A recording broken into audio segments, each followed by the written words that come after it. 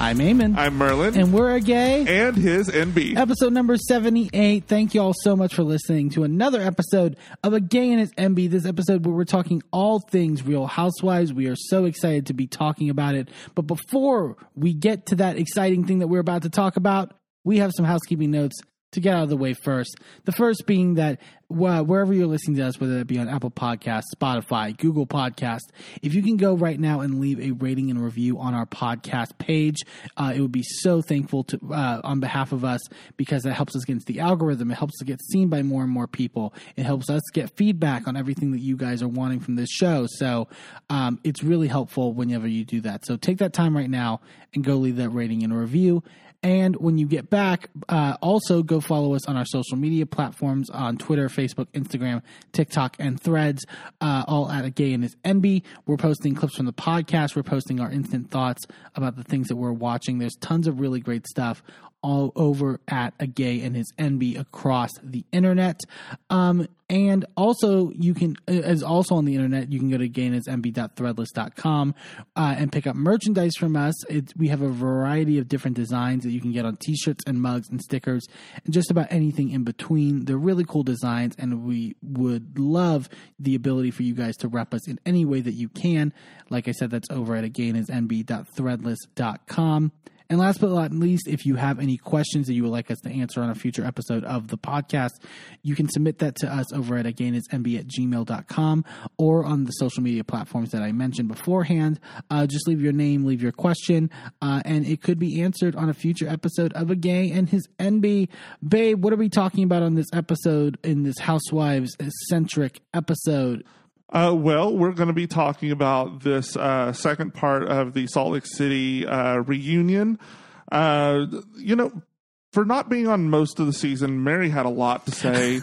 And I did not mind it. I didn't mind it. Didn't at all. It was all great stuff. Great content. I'm excited to hear from her. We're also going to be talking about Real Housewives of Beverly Hills. We're going to be talking about this Homeless Not Toothless event. Second year in a row? Third year? First time it's been a full event. Oh, right. Last year it was just a little party at Dorit's house. Yeah, and we'll just be hoping by the end of the season that Anne Marie will be jobless. Well, she'll probably still be a nurse. Or a nurse anesthetist, I guess. Whatever that is. Sure. Look, I'm sure that there's plenty of I don't think she knows. I don't think she knows is the problem. We're also going to be talking about Real Housewives of Miami. The ladies are going to be getting their fashion on. We got Miami Swim Week. Love the Miami fashions. Love those. And then, before we talk about any of that, let's talk about Potomac. Real Housewives of Potomac for this week. I got to say, I thought this episode was better. Yeah. I thought, thank God we're out of Austin. like right. Oh, dear God. Like, never want to see them in that city ever again. I've never felt such animosity towards Austin as I did during Austin. I love Austin, but this 3-episode arc that needed to be one really just was. It was something tedious as hell. Yeah. It was crazy. So we start the episode off. Karen and Ray are having coffee outside in like their little gazebo area, and Karen was kind of like getting into it with Ray a little bit about her 5% of calcium or whatever, like the build up something in her carotid artery. Which again, I will say, like they play it as like oh my God, like what is she talking about? But it's like that. I mean, that is that's a real thing. Again, she's in her triple 20, guys. It's not like she's a spring chicken. She's not a spring chicken, and she does not like chicken shit. Or chickens, really. You can't have that dirty bird. No dirty bird. No matter what the age. I don't know where I was going with that. But, like, she's basically telling, like, Ray, she's like, I know that, we always put a smile on everything. But, when I got the results from the cardiologist, you dropped the ball. I know you're busy, but when I ring the phone and you're like, oh, what do you need? What do you want? Shooing me away. Ray goes, timing is everything. And Karen goes, timing my ass. I should be the priority. Yeah, but you also have to understand that when you're calling at work, like, you kind of may get snippy response. Yeah. So, like, come on.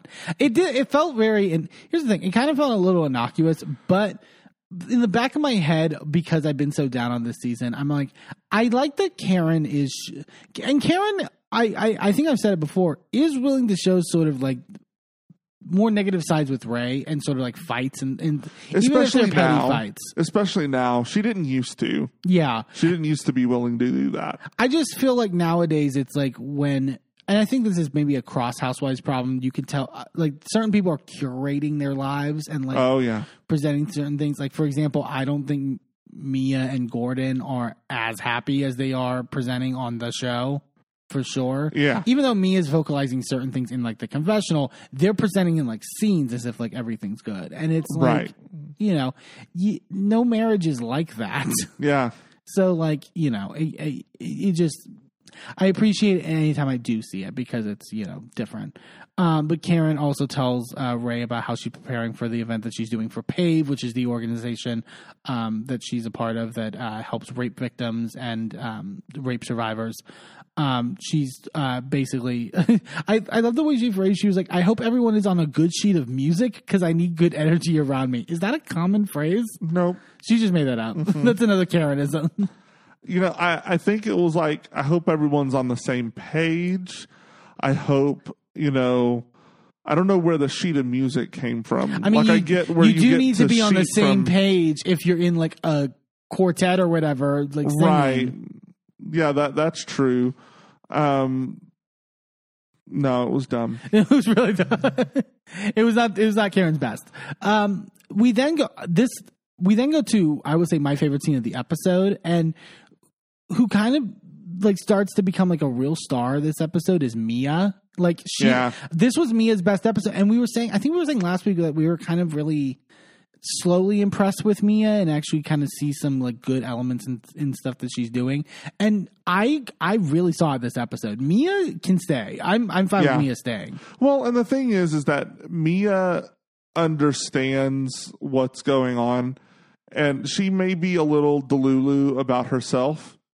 But she also like sees the way that the water is moving and is totally willing to switch allegiances when necessary. Right. And she also like will call out bullshit as she sees it. Does she see it right? No, not all the time. But when she calls out bullshit that's not actually bullshit, that's also entertaining. Yeah. And I think she knows what show she's on. Yeah. I think she knows what her job is. Yeah. But her and Robin do like a cooking lesson, like double date with Gordon and Juan, basically. Right before they go in, though, Juan gets like does a call or whatever for like an assistant, like coach position. I got so triggered when this like wide shot where we don't see Juan of him just like on the phone with someone. With how like Juan has been this season, it's like didn't you get like chills? I was like, is this another hot mic moment? Are we about to hear him like we heard Joe Giudice calling Teresa a bitch over like what's happening it's like, why aren't they showing him like right what are we about to hear? There has to be some reason, but whatever. It was just a phone call because he wants an assistant coaching job and trying to apply. They enter and they say hi to Chef Frankie, who's leading the cooking lesson. She's like, I got chef hats for the guys or whatever, and gives them the hats. I was like, both of these men are bald. Isn't the point of a chef hat to like not get hair in the food? Like that's the whole reason. And Robin and Mia are just like, what? Just seemed odd to me. Okay, Mia talks. And Mia mentions that like like it's like a big thing, like us learning how to cook now, and we wanting to get more involved in that since we don't have the nanny, and therefore we don't have the chef anymore. It's like, can you like? Oh my God. I don't get people who can't like, when you're parents, like, you know what I mean? Like you're raising young children and you can't like make food for them. I get having a nanny if you are busy. Like I get if you have like a high demand job, but you still should be able to do the basic stuff. At the very least, how to pop some chicken nuggets in the air fryer. Sure. That's all they need. That's all they need. Yeah. It's probably all they'll eat. Probably. They start to make like fresh pasta or whatever, and it's funny because like the eggs are spilling out, and it's like, oh God, what are we doing? But then Mia says in her confessional that she thinks that cooking is like therapeutic and helps bring people together, and she goes, so I think it's a good idea to introduce that to Robin and Juan because clearly they were having some issues. And then she does like a side, like, like face. Like I love that she's just like, I'm with the audience here. Yeah. And then Robin brings up, I guess she's doing this like, she's opening a franchise of this, like, what is it? Like a facial therapy. It's this company called Glow 30, which I guess does like facial rejuvenation or something. I don't know. Guess. Yeah, but she's, I guess, launching her own, like, opening a franchise and that, which it's like, Robin talks about, like... Pick a lane, girl. Well, I was fine with it in terms of if they need to bring in money. Like, because she says, like, you know, Juan losing his job just put more importance on diversifying our portfolio. It's not the reason why, but it's a smart thing to do. And her saying, like, it's not the reason why, I felt like she was like... That is clearly the reason it's clear, why. Like, when you're being that obvious about it, it's like, come on. Like, and I'm sorry. I'm all for, like, you know, people have moments where it's like you lose a job and balance. It's just something very weird about, like, Juan having this cheating thing that just, like, really, like, laid Robin out to dry in terms of, like, the public and stuff like that. And Robin's having to seemingly pick up all the slack in terms of work. Right. Like, she's working not just with Potomac, but, like, having to do all this other stuff. Is she still doing the hat thing? I think. And whatever money she makes from the tours and the podcast. Yeah, like she does have a lot of stuff that she is doing. And like Robin said on the recent What's Rappin's Live that Juan still hasn't found the job.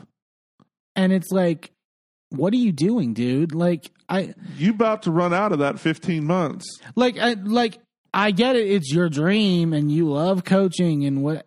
I don't care. You have a family. Like, yeah. Sorry. McDonald's is hiring. And also at $15 an hour, some of them. Yeah. And it's like, if anything, again, this is why I hate Juan is like, whether you did something or not, or whether like you actually had sex with this girl or it was just optics or whatever, you fucked up. You did something that was fucked up. So you should be groveling to a certain extent, and you should be being so active in terms of being, you know, the best and providing and contributing to where Robin, Robin should leave you by all intents and purposes, but you should do everything in your power to make sure she won't. And you're just not willing to do that. Gordon asked about like the Austin trip. Mia goes, have you told Juan? And Robin goes, see, you know, Juan doesn't really understand like female drama really. Cause he seems to be like, one, you put him in it all the time. Stop calling him on the phone. Two, like he definitely has an opinion at least about it to a certain extent. And then Mia says, like, yeah, I told basically Robin and Austin that the story to me, like, sounded like BS. And they play the clip that, like, in Robin's room, she had this conversation with her. And it was definitely on the same day where Robin, like, cried in the car. I don't know if it was, like, before or after. But, like, she's like, yeah, this doesn't sound correct. Can we stop holding on to these scenes that seem pivotal? Yeah. Until later? Like, on Beverly Hills, they hid the scene with Crystal yelling about people always wanting her to get angry. Sure. Which I need more context of. I just do, because you just used a little clip in a flashback, and now I don't really know. Like Salt Lake, like we're about to see, we see the whole thing where Monica fell down the stairs, which you clearly had on camera. So why not show that in the moment? And then like this, I need more of this. Like, I need more of that conversation. Why are we doing this? Yeah. Why are we cutting out shit that matters to the season? At least, I will say this, at least Mia brings it up here. Like, at least, like, you're like, well, if this was going to make more sense here, fine. Like, but I do definitely see, like, there is sort of an over-reliance. Like, the amount of, I will say, the amount of flashbacks you get now on, like, Housewives shows where it's just, like, just do a longer season, like do a 22 episode season. Like maybe not, maybe I'd regret my words on that, but it's like, you definitely have content. Like what's going on? And maybe Austin wouldn't have felt so dead if they had included this in those episodes. Yeah. Like, I could have, Those episodes were dumb. like, I would have take 3 minutes off the kayaking scene and, like, give us something like this. I don't know. I'm just over it. Yeah. Mia then asks Juan, can you tell me what the hell happened? And Juan goes, I mean, what's there to tell? Like, I'm sure you already heard about it, read about it. Mia goes, did you really put your credit card down? Like, she's just like, I'm going to ask these questions. Yep. And, like, good on fucking her. Like, he goes, no, I paid for the room. My credit card was down. Like, she got me. Like, and then he goes, like, he's like stuttering. Like, why are you still stuttering? Have you not got this fucking story together? Like, what? Like, why? Like, if it's so clear what happened, what the fuck are you stuttering about? Like, if you just tell the truth, you don't have to remember the lie on, like, just. Well, and also, she said that she went to the casino and someone stole her purse. She couldn't get money sent from Canada, so I put my card down. And you were the original story was that she lost her purse at the casino. Right. I'm pretty sure Robin said on Watch What Happens Live during that sit down with Andy that she lost it. I'm pretty sure she used the word lost. Right. And it's like, now she stole it. And it's like, maybe you're only saying stole now because, to me, if like you lost your purse in a casino, casinos have lost and founds. Right. They have cameras everywhere. Yeah. They would be able to find this person. So that story falls apart. Like, definitely. Mia goes, because you do that over the phone, right? Right? Oh, no, you went. Like, she knew, by the way, that he didn't, like. I will say, I don't know that you can put down a credit card over the phone because they, like, for incidentals and whatnot, because I think they need to see your ID. But you can, again, there's hotel, like we said at the time, hotels.com is a thing. You can book a stay. Right, but you still have to physically see the card when you check in. Again, like, maybe, but I just like. But at that point, like, text her a picture. Or, like, again, if he is not like, I'm assuming if this is the case, the girl then could communicate with the front desk lady and be like, hey, like, I'm having somebody pay for my hotel room, but he's not the one staying here. I have, like, is there a way? Like, there's a way to fix it. I'm sorry. There's a way to fucking do it. Yeah. Where he doesn't have to fucking drive an hour to Baltimore. It's crazy. Juan's like, no, I went to the hotel room. The whole time also this is happening, Robin is literally like looking down at this pasta. She's just like, her eyes cannot leave the table. It's just like, it's kind of sad in a way. Like, it's like she's disassociating. Mia goes, okay, so like next time. And Juan goes, I mean, I don't need like a next time. Like, I'm a grown man. I made a mistake. I own it. And Mia goes like, oh, well, good. And then she says her confessional, I just wanted to understand the dynamic, and his story matches Robin. So they definitely practiced that one, which like, it's so like, you aren't good at, I'm sorry, you aren't good at acting like you guys aren't practicing your stories together. It's so fucking obvious and clear. Yeah. It's blatant.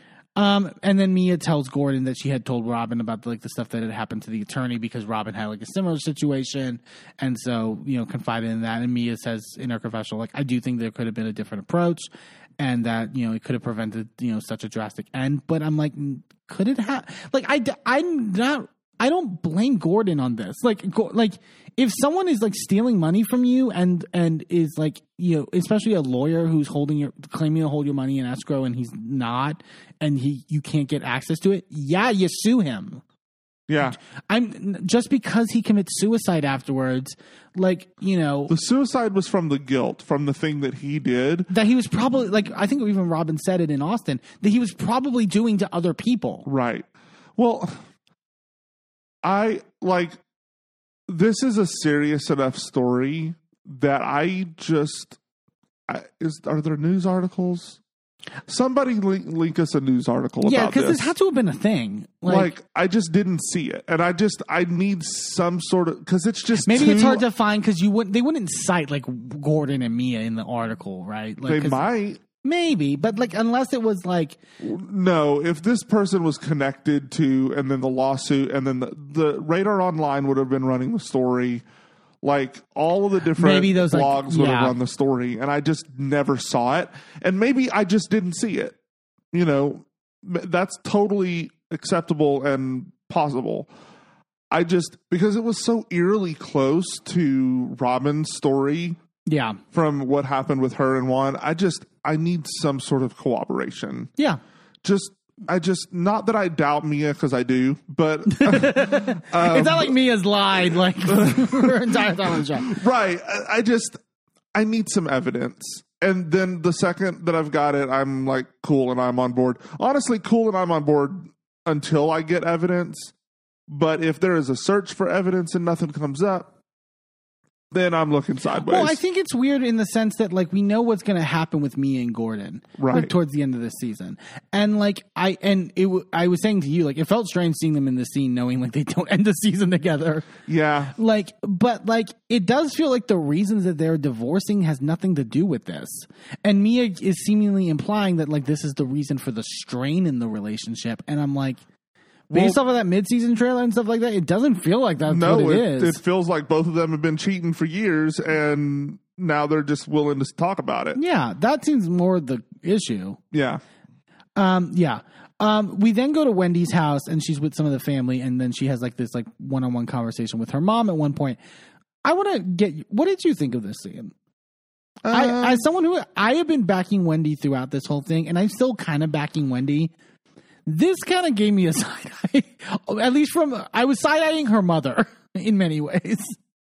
Yes. And maybe it's that her mom isn't telling Wendy the full story, but like there was something about Wendy's mother's like demeanor here that I found incredibly odd.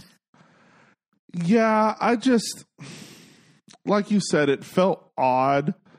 Like I feel like some things were taken out of context clearly, but I also feel like there was probably an air of threatening that was definitely intended. Yeah. On that phone call. Sure. And that's what was picked up on, and then things were embellished along the way to support that. Yeah. Does that make sense? Right. Wendy, though, like she starts and Wendy asks her mom, like, are you feeling better since that you got back from the hospital? She goes, I'm just recuperating. It was an elective thing that I did. It was something that I chose to do. And he's like, that was when you were in Austin for an elective thing. And she's like, no. It was like an elective thing that was a complication after, like, so she's saying it was like an elective surgery that led to a complication.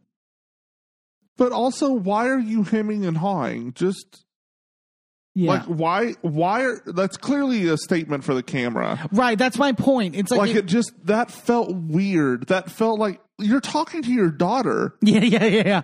You're like, what did you go get done? Right. Like, fine, whatever your elective surgery was, fine.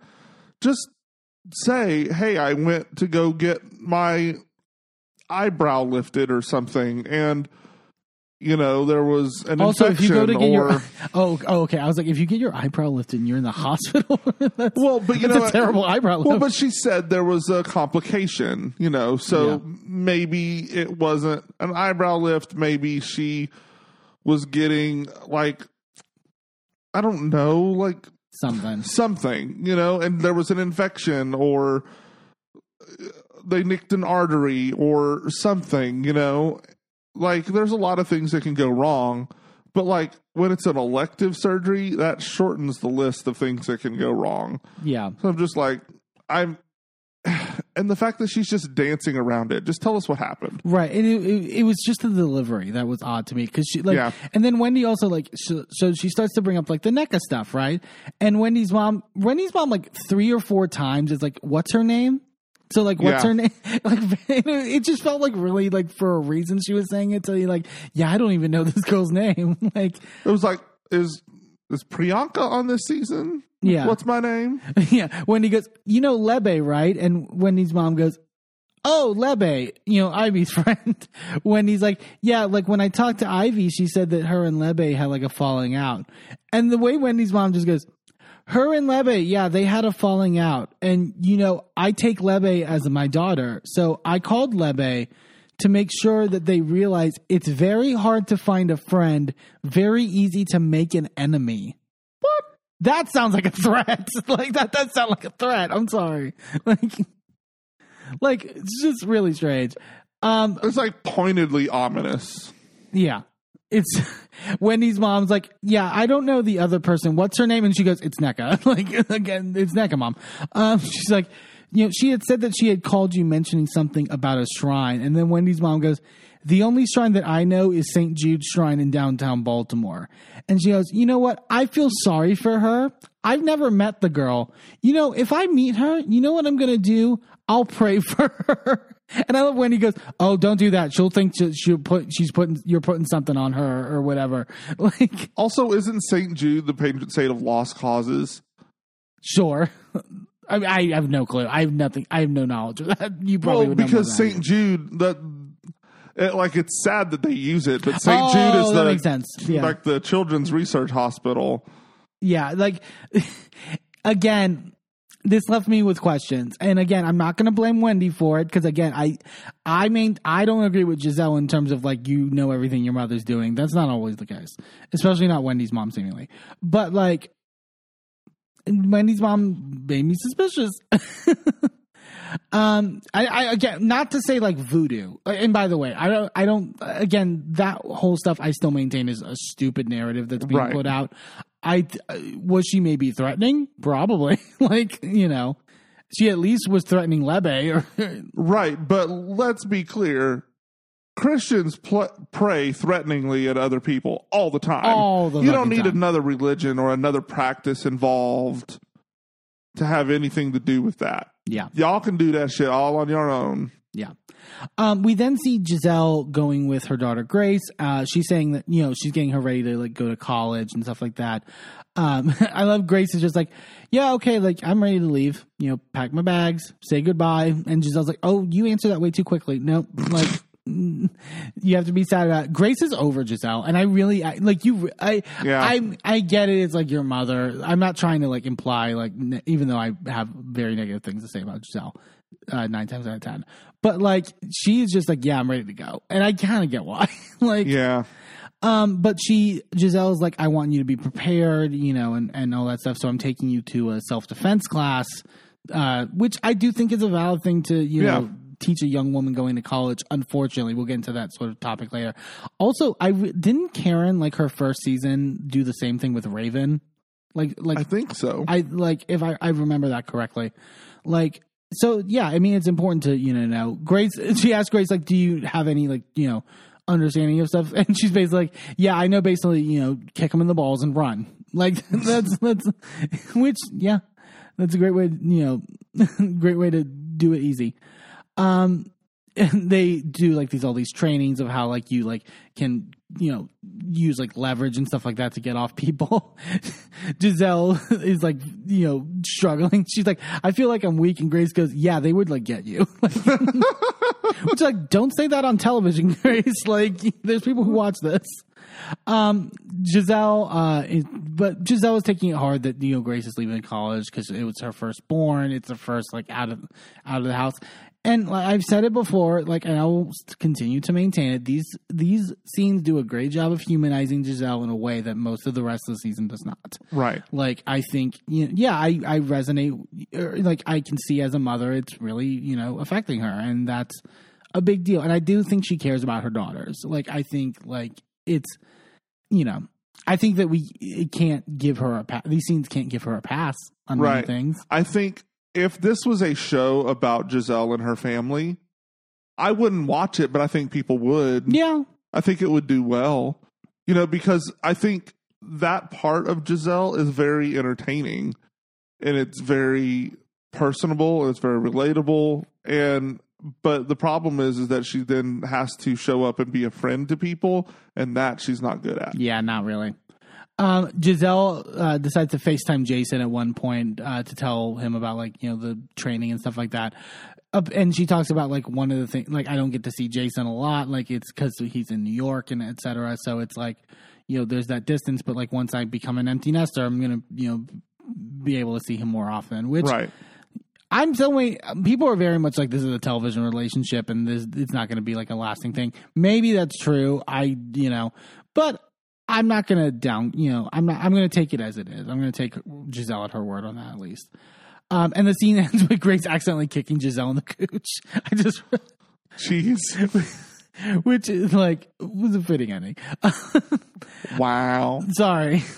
I do not like Giselle. Candace, we see she's going to a lunch with NECA. But before that, she's in the car and she calls her mom. And I guess she had gone to like for a mammogram or whatever, and that she had found like there were 2 lumps, and she was very nervous about it. The doctors are saying that it's lymph nodes, but I resonate with this as someone who has like a lot of like medical anxiety. Oh, like, yeah. they're saying it's lymph nodes and it's fine, but it's like, I don't know. Like, I'm like. Well, the thing is that the lymph nodes they're filters. Right. That's what they're meant to do. They're supposed to catch things before they become things. So it's not so much that it's fine, but it's still like, it's an indication that you should look somewhere else. Right. But it's not a thing yet. Yeah. But she said, I didn't know that Candace she says that she has like breast cancer in her family. So it's Right. like a thing that she's very like conscious of. She's like, I want to be really proactive with it, and I don't know if she means like getting like the preemptive mastectomies and stuff like that some people Like, do. does she have the BRCA gene? Like, those sorts of things, I wonder. Yeah. Yeah. So hopefully it's not too serious. We do see then Candace meet up with NECA. I do appreciate like Candace making the effort to, even though that NECA and Wendy are having their issue, I'm still going to interact with her. I'm going to film scene, like not even just from like building a friendship, like, with the wallop, but I'm going to film scenes with her. Like, this is my job. I'm clocking in. Let's work. Yeah. Candace is like, have you still recovered from Austin? Because like, I'm not. NECA goes, I think it's frustrating to see, 2 people caring about each other and not really connecting. You guys have to work it out, talking about Robin and Candace. And Candace goes, well, yeah, we'll see. I kind of think at this point Candace is over. I really think that end of that Austin trip at that dinner like really cemented things for her, and she, I mean, from how she's maintained sort of in like interviews after the season and like online, like it does feel like she's like, yeah, the Robin thing's done. Like, we're gonna see next week them like having a conversation, but like I don't know what's gonna come of it, because it's like it doesn't seem like it's gonna really result in anything. But like, where do they go? I know, right? Like, Robin has to budge. And that's not going to happen. It's not going to happen. Yeah, and Candace is not going to budge either, but I also think I understand. But she's right not to. Right, I really think so. Like, you can't, like, yeah. The Wendy stuff comes up in the conversation. NECA's like, it was never my intention to have that conversation in the group setting, referring to pickleball. And it's like, again, I don't buy that. I know that's what she's maintaining, that it just like was a natural thing that just came up. Come on, we're not stupid. Candace goes, I mean, you called her a bitch. And NECA goes, I did. Do you think that, me calling her a bitch justifies her alleging that I'm an LA crackhead? And Candace goes, the crackhead thing came after a lot of things were said. If everything somebody says, something crazy to you, your inclination is to call them a bitch. And then the producers then play a compilation of Candace using the word bitch in like arguments and stuff like that, including like her calling, Ashley like a bulbous head bitch in the confessionals and stuff like that. They really are fucking coming for Candace in the edit, and it's like it's really frustrating. I just don't think it's necessary. Like, I don't, and I'm sorry. I saw a great tweet which was like, in terms of some of this like Giselle stuff from last season and the Robin stuff, you could be playing a lot of fucking flashbacks. There's a lot of fucking material on the table from the reunion, from the stuff that was going on throughout the season. You could play flashbacks about these other women if you wanted to. Like, I get that, like, yes, is it a little hypocritical for Candace to say, like, be tough on the idea of calling somebody a bitch? Yes, I get that. But it's like, it's also not the biggest thing. Right. In terms of all the dynamics that are happening, in my view. Right. It's a very small part of it. So, like, I don't know. I'm just hoping that it's true that Eric's gone, because, yeah. Candace says, for me, like, we can move forward independent of Wendy. It's just there has to be hope that you guys will have a conversation. And NECA is, like, unsure if that's ever going to happen. And, NECA says her confessional, if Wendy was not in the equation, Candace and I would have a full-fledged friendship. But I understand that her friendship has to be on her terms. And Candace does kind of say this in her confessional as well. She's like, I'm walking on eggshells a little bit because I don't want to upset Wendy. I don't want to, which is natural. I don't think, and here's the thing, I actually don't think Wendy is forcing her to. Right. I don't think that's Wendy's active intention. I think she does not fuck with NECA. Well, and also Wendy is not whispering in her ear, I can't believe you would have lunch with her. I can't believe you would do this. Like they played the clip from the when they were by the pool in Austin. But what Wendy's saying there isn't, like you said, like don't be friends with her. It's just like don't bring me up in conversation. Yeah. Like don't try to like it's done with me and NECA. Yeah. Do whatever the fuck you want, but it's like let's not make this a thing. And I understand that. They both talk about wanting babies, and NECA's like, yeah, like I'm not even there yet on the IVF stuff. Like we've been still just like trying for 7 months, and Candace is like, look, it just takes time. Like you have to be doing it everywhere, basically. Which very true. But I do feel like Candace sees something in NECA, and I think I value Candace as a judging character, right? Whether you think like, again, sort of like. Her argumentativeness and whatever, like all valid. I actually think Candace, in most part, is a great judging character, and I think if she sees something in NECA, I'm open to NECA. I said it like I think last week. I want to see NECA through the end of the season. Right. She's not fully in Anna Marie territory for me, but like she's not great right now. But I still want to see more. We then, everyone's getting ready for Karen's PAVE event that they're doing. Mia's getting her makeup done, and she's telling Gordon she's had like a lot of anxiety about the event, and it's like because of some unresolved trauma, and she kind of like hints to this in the confessional that this is, something that's been weighing on her. She's like, I don't even know if I want to go, and that it's going to come up, and it leads to a very interesting, ending to this episode. Karen's PAVE event, she's getting set up. I literally forgot until she mentioned it that she did do a PAVE event in the past, and it was the event where she kicked Giselle and Robin out. Yeah, I love that season 2, like 2 or 3. Yeah, like it's a great scene because she tells the woman, "These 2 ladies need to go. Their hearts are not in the right place." Which correct, they were not. Sure, but the fact that was a PAVE event too, I like. Jeez, it really does show. I'll say this. It does show the evolution of Housewives in a way that it's like we're not doing a stupid housewife fight at this like event. Right. We're actually going to treat it seriously because it should be treated seriously in terms of the topic. Like, and it led to a really good scene. Like Karen talks about, being happy that despite everyone's issues, they're showing up. Like, there wasn't any hint of a fighting, issue. Karen talks of, opens up the dinner and like does like a little speech. And she mentioned that she was made ambassador at an event with President Biden, and I forgot, and that makes sense actually because I know Biden's done a lot of stuff like even before he was president in terms of like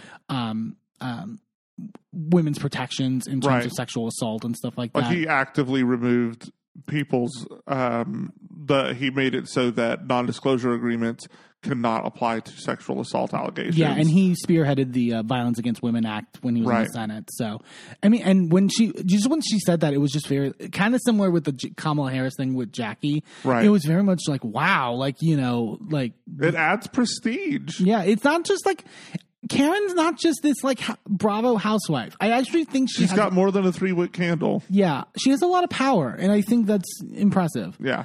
She introduces like the leader of PAVE to speak a little bit, and they introduce one of the guests, Ella, to talk about sort of her experience and how she used music to sort of help. And she has this song called "Favorite Doll" that she plays, and it's a beautiful song on the guitar. And as this is happening, they kind of go through everyone's confessionals of them like sharing their experiences. Robin had a case where she was underage and she wasn't able to consent, obviously, and like didn't sort of really comprehend that until later on. And like Candace also said similarly, like it wasn't something that really sort of dawned on me, like this was sexual assault, right? Until like later. Ashley talks about, and I believe Ashley mentioned before that like it was a member of her family.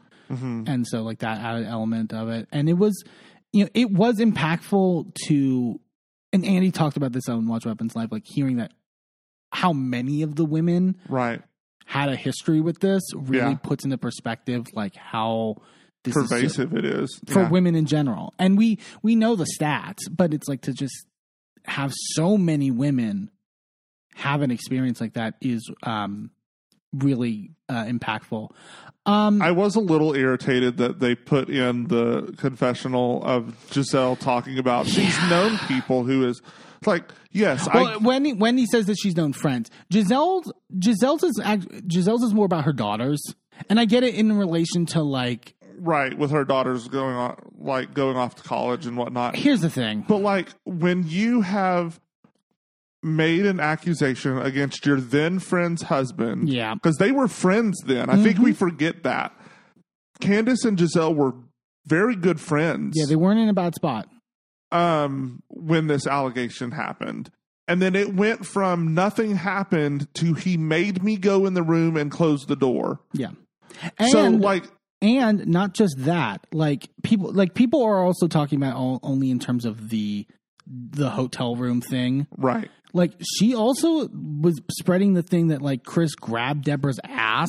Right. And it's like, was very glib about. Like, whether you think, like, whether you're going to take her spin that she misheard Ashley or whatever, the way she spoke about it was very glibly. And then the fact that they promoted all of these infidelity rumors on their podcast. Yeah. And said, I know enough about Chris to think that's true. It's like, fuck you. You don't get to talk right now. This is not about you. This is not about your little, accusation bullshit. This is about a real serious issue. And this is about the fact that you utilized how serious of an issue this is to do a takedown on Housewives on something that was fake. Sit down, shut up. Yeah. Yeah, and it's, again, if, like, people keep saying, like, well, Giselle said, I've seen a lot of defenders say Giselle had a right to say that she was uncomfortable. Absolutely. Correct, but that's not where if that's where it stopped, fine. But it kept morphing. Like, her story was different every time she told it.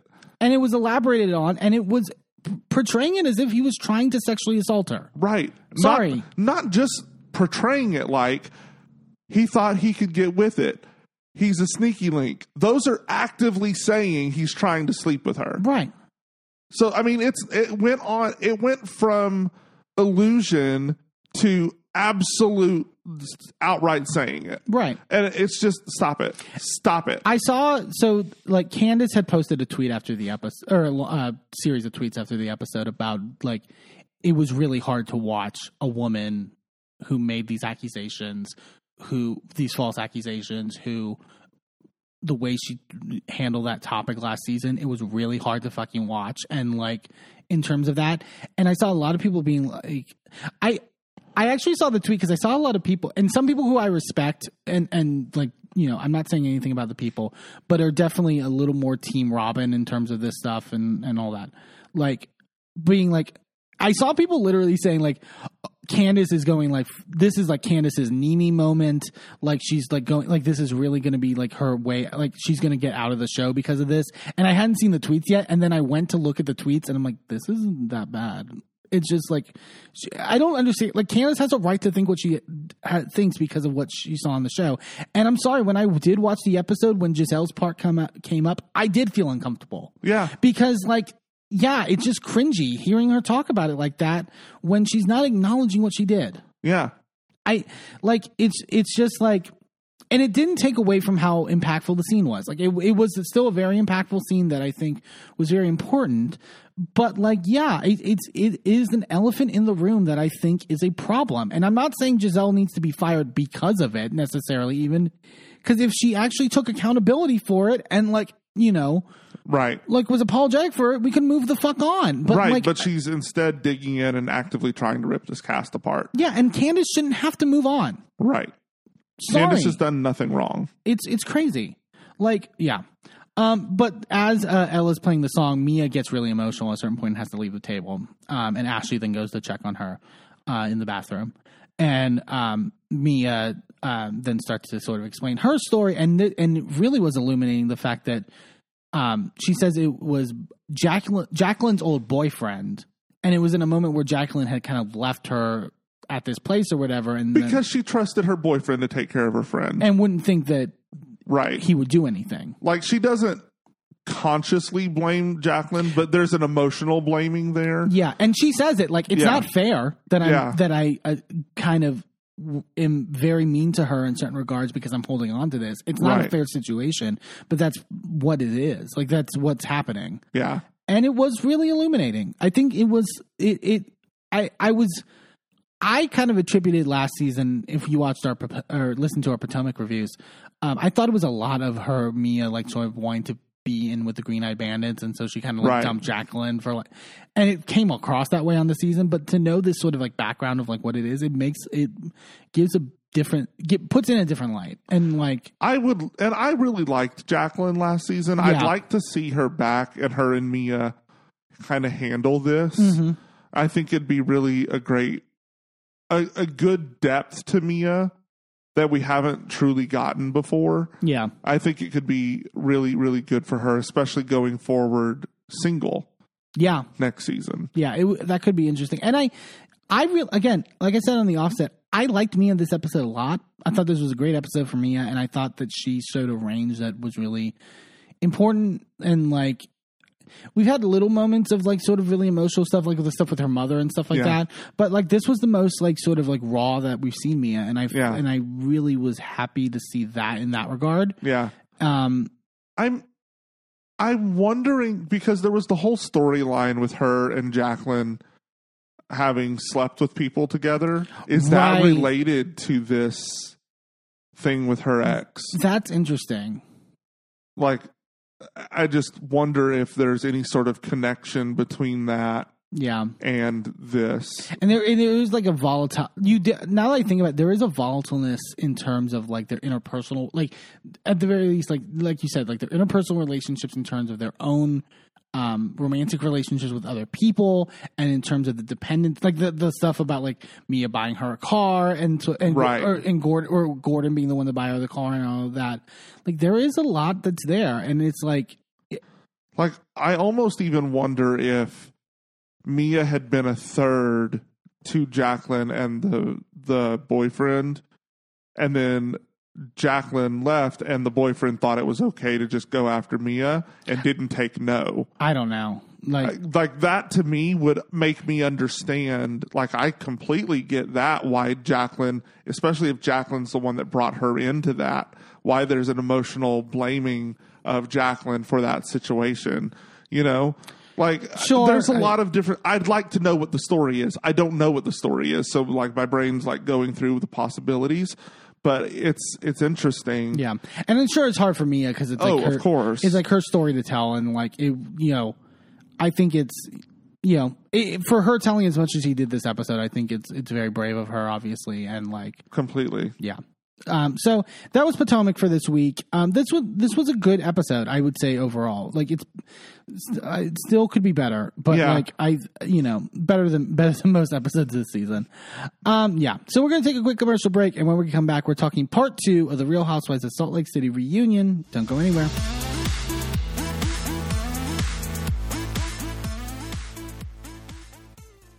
Well, hello, friends. I'm your pal in the mainstream media.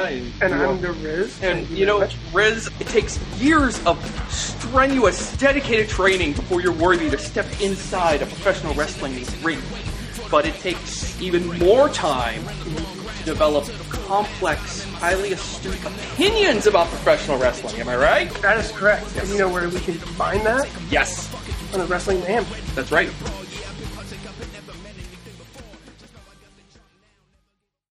Do you want something new to put on your reading list? Are you feeling your holiday spirit grow while also being astutely politically in tune? Then you'll want to pick up The Santa Strike, a new book by Shanna Hamaker. While home in Midland, Texas, on a weekend visit with the eccentric uncle who raised him, Marion Wachlowski, otherwise known as Mary, discovers a long-forgotten letter Uncle Joe wrote to Santa Claus. Mary keeps it to share with his girlfriend Lindsay and his best friend Tommy. At first, they consider the letter to be nothing more than a silly lark. What kind of grown man would write a letter to Santa?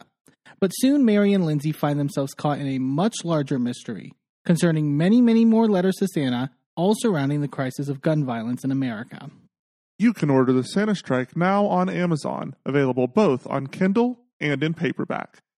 Sidekick Media Services. We are your sidekick in business for social media, video production, and more. Find out more at sidekickmediaservices.com.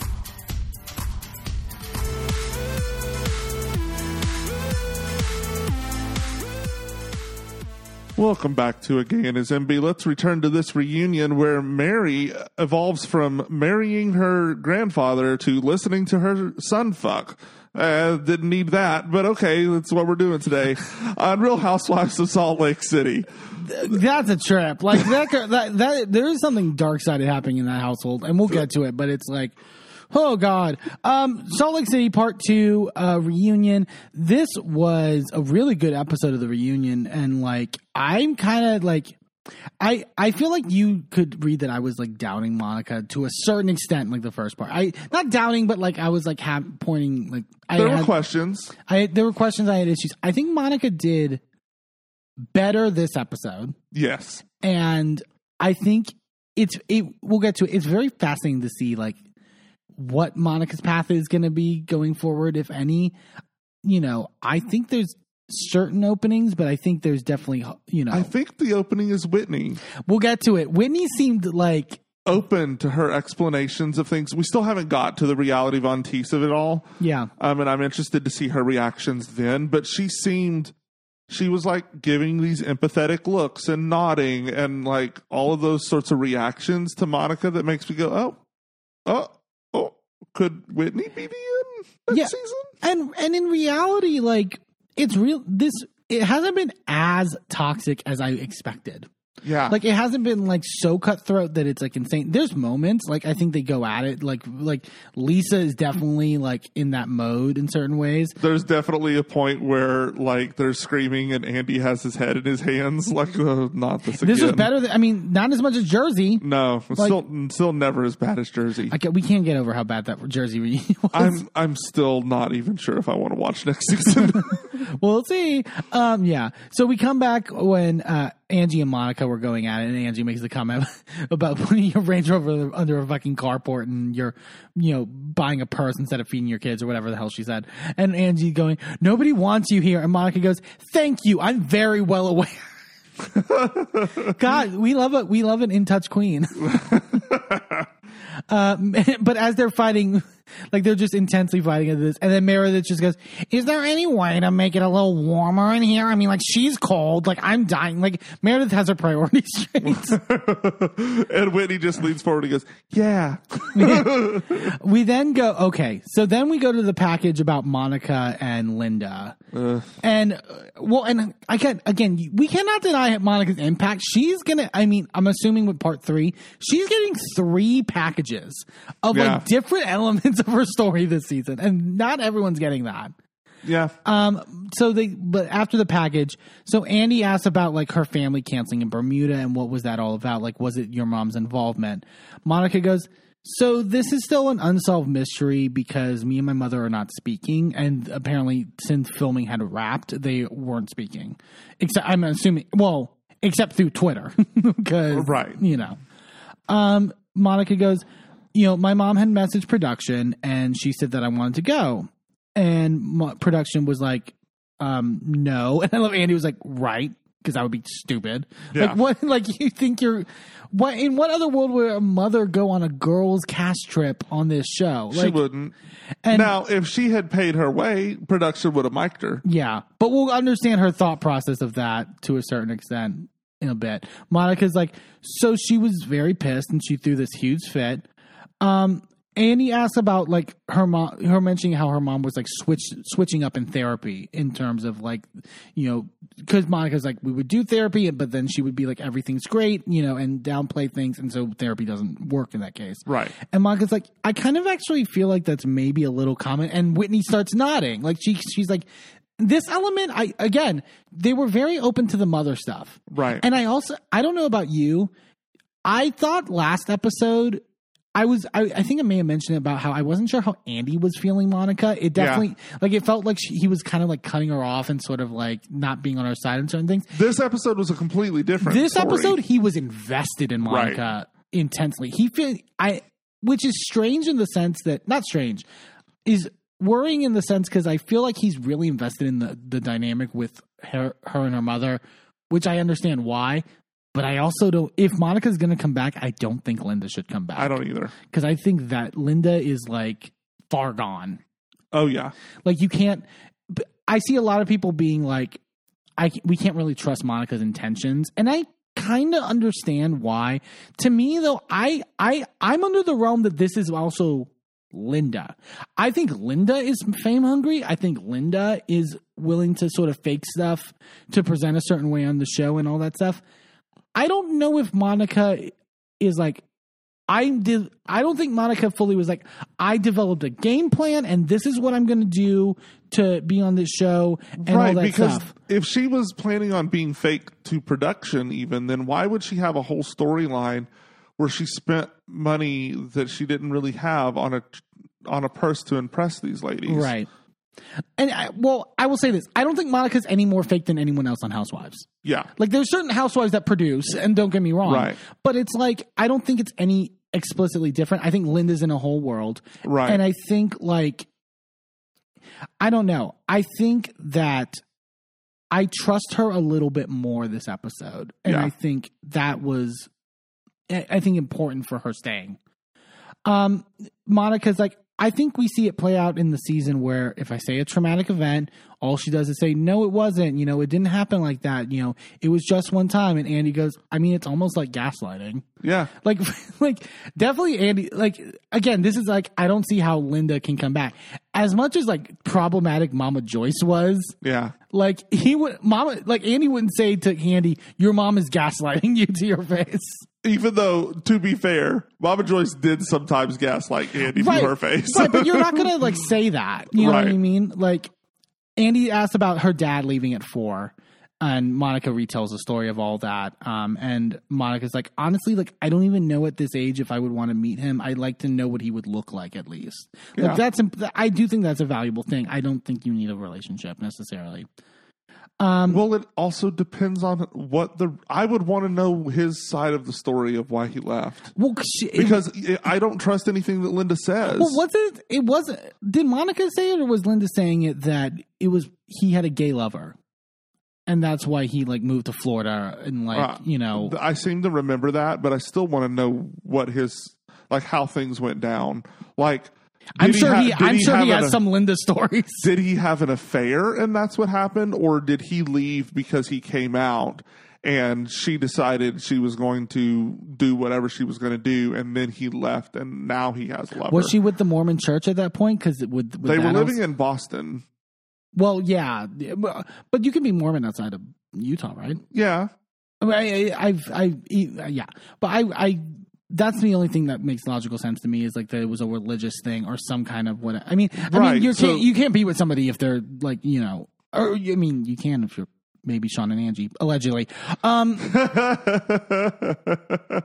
Sorry, that was bad. I'm gonna get canceled for that. Andy asked, when you were 12, your mom left. What career did she pursue when she had left you in Pennsylvania? And Monica goes, television. And Andy goes, she got on TV, which it's like, it really contextualizes it. Yeah. It's crazy. And then Andy asks, your mom is tweeting a lot of stuff about the show, like negative against you. Like she's very active on Twitter. Monica goes, it's honestly worse than I could have ever imagined. I knew that filming was going to be hard and I knew that you guys were going to see some shit, but what my mom has done after online is worse. Yeah. I mean, it is like kind of like last week. It is kind of like, but like, with Reality Blondes, like kind of made me think about that slightly, but Yeah. Andy asked Lisa if she's rethink things about the whole Monica stuff with her mom after watching back the show. Lisa is like, okay, so this is a 2-part question. And she gives this like long rambling answer. Like it did not have to be this long of an answer. It really didn't, but it's Lisa, so it makes sense. I'll say this. We'll get to it. This is maybe Lisa's worst episode.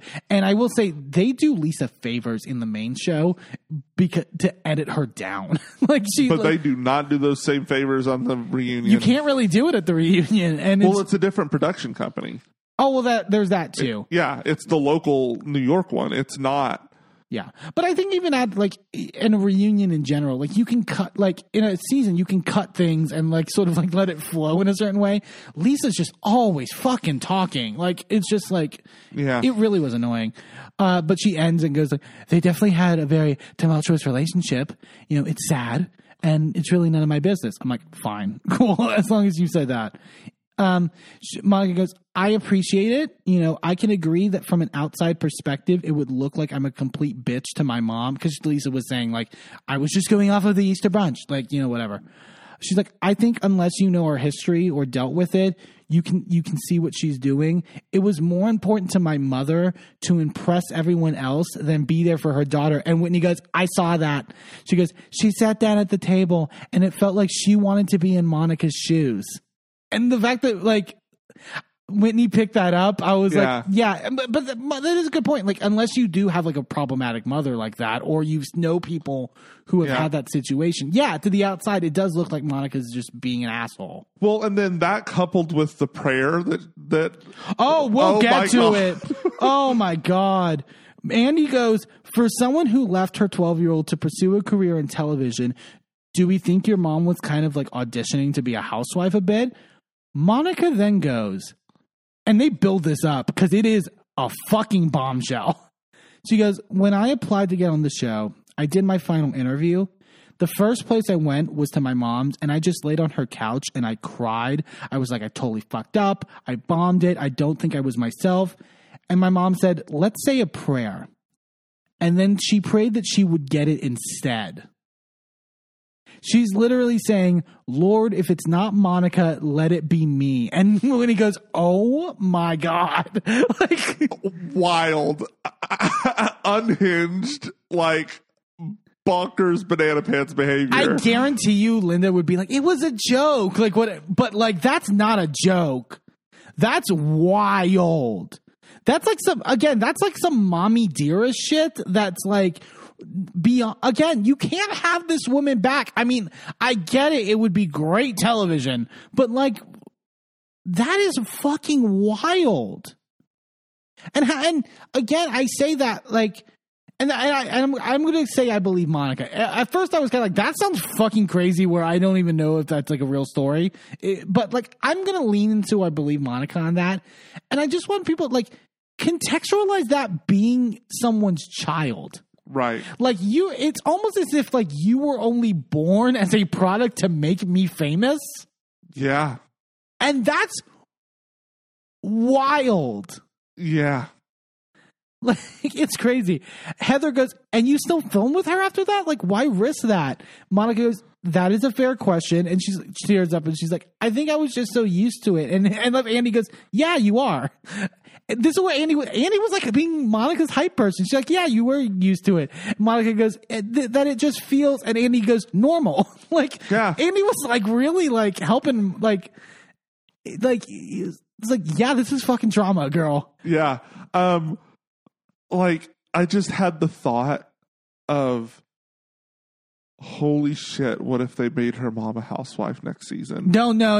That's too far. I know it's too far, but what if they did it? Maybe cast her on a girls trip. Like, do like a mom's... If you're going to do a mom's girls trip, you're inviting Linda. Like, everyone... Yes. Like, yes, I get that. But, like, other than that, no, thank you. Like... I need Candace's mom on that trip. I need Mama Joyce on that trip. Right. Mama D, yes. Fabulous. Who else do I need on that trip? People always, when people have thrown out the idea of it, people always say Tinsley's mom, Dale. Yes, I love her. Yeah. Yeah. There's a potential there. Yeah. There's potential. Andy asked if she has a history of sabotaging, and Monica describes how she had banned her ex-husband Mike at one point from the house when they had first gotten together and was like, you will not take my daughter away from me. Which, I mean, Well, I won't say that. I don't think Linda is altruistic in any of her intentions. Don't get me wrong. I will say with like Monica talked about like the domestic violence stuff. I mean, it's unfortunate that like that, and that's probably also re-triggering if like your mom was like so like adamant against this person and this person does something to you, like, you know. Well, then it's also going to be something that Linda uses over her. Yeah, because nothing's off limits to a person like that. They'll just use that trauma against you and see, look, I was right. I was protecting you. Yeah. Now you have to believe everything that I tell you. It's so fucked up. It really is. Yeah. Whitney goes, until you have the opportunity to see it from the outside looking in, you have no idea how much you're being manipulated and abused and how toxic it is. And Heather goes, amen to that. This was really the most poignant thing Whitney's ever said on the show, I actually think. When he goes, even with my own father, it took watching for certain things to trigger in my brain, which, like, people have said that before. It's like, people say it with, like, their marriages and stuff like that. Like, until I get on this show, like, I don't see things until you know. Andy asks Heather if she's communicating with her mother, and they're, like, just, like, text on, like, Christmas and birthdays, and that's about it.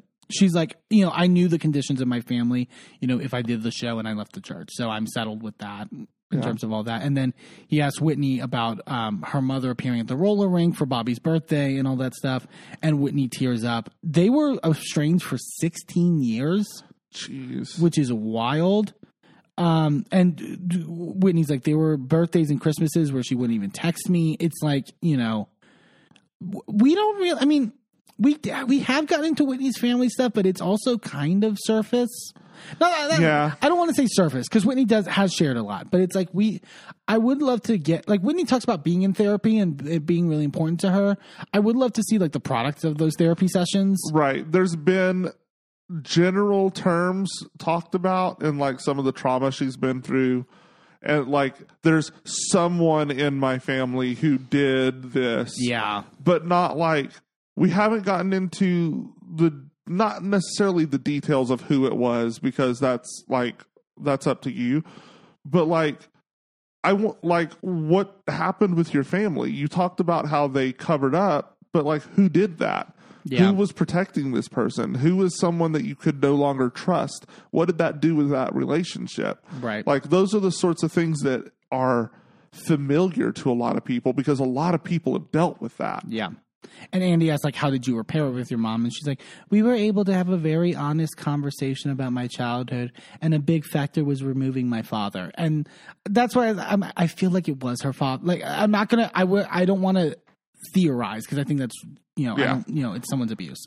But, like, it does feel like her father being out of her life, even though he's maybe going through something very tragic in his own life, is very important for her. And I think if that's the case, then she needs to do that. Well, and see, I had thought he had died. Right. I thought that too, but no, he like disappeared. Like it was like, he goes like radio silent, basically. Like, you know, apparently a lot. And like but when you're an addict, that's the assumption. Yeah.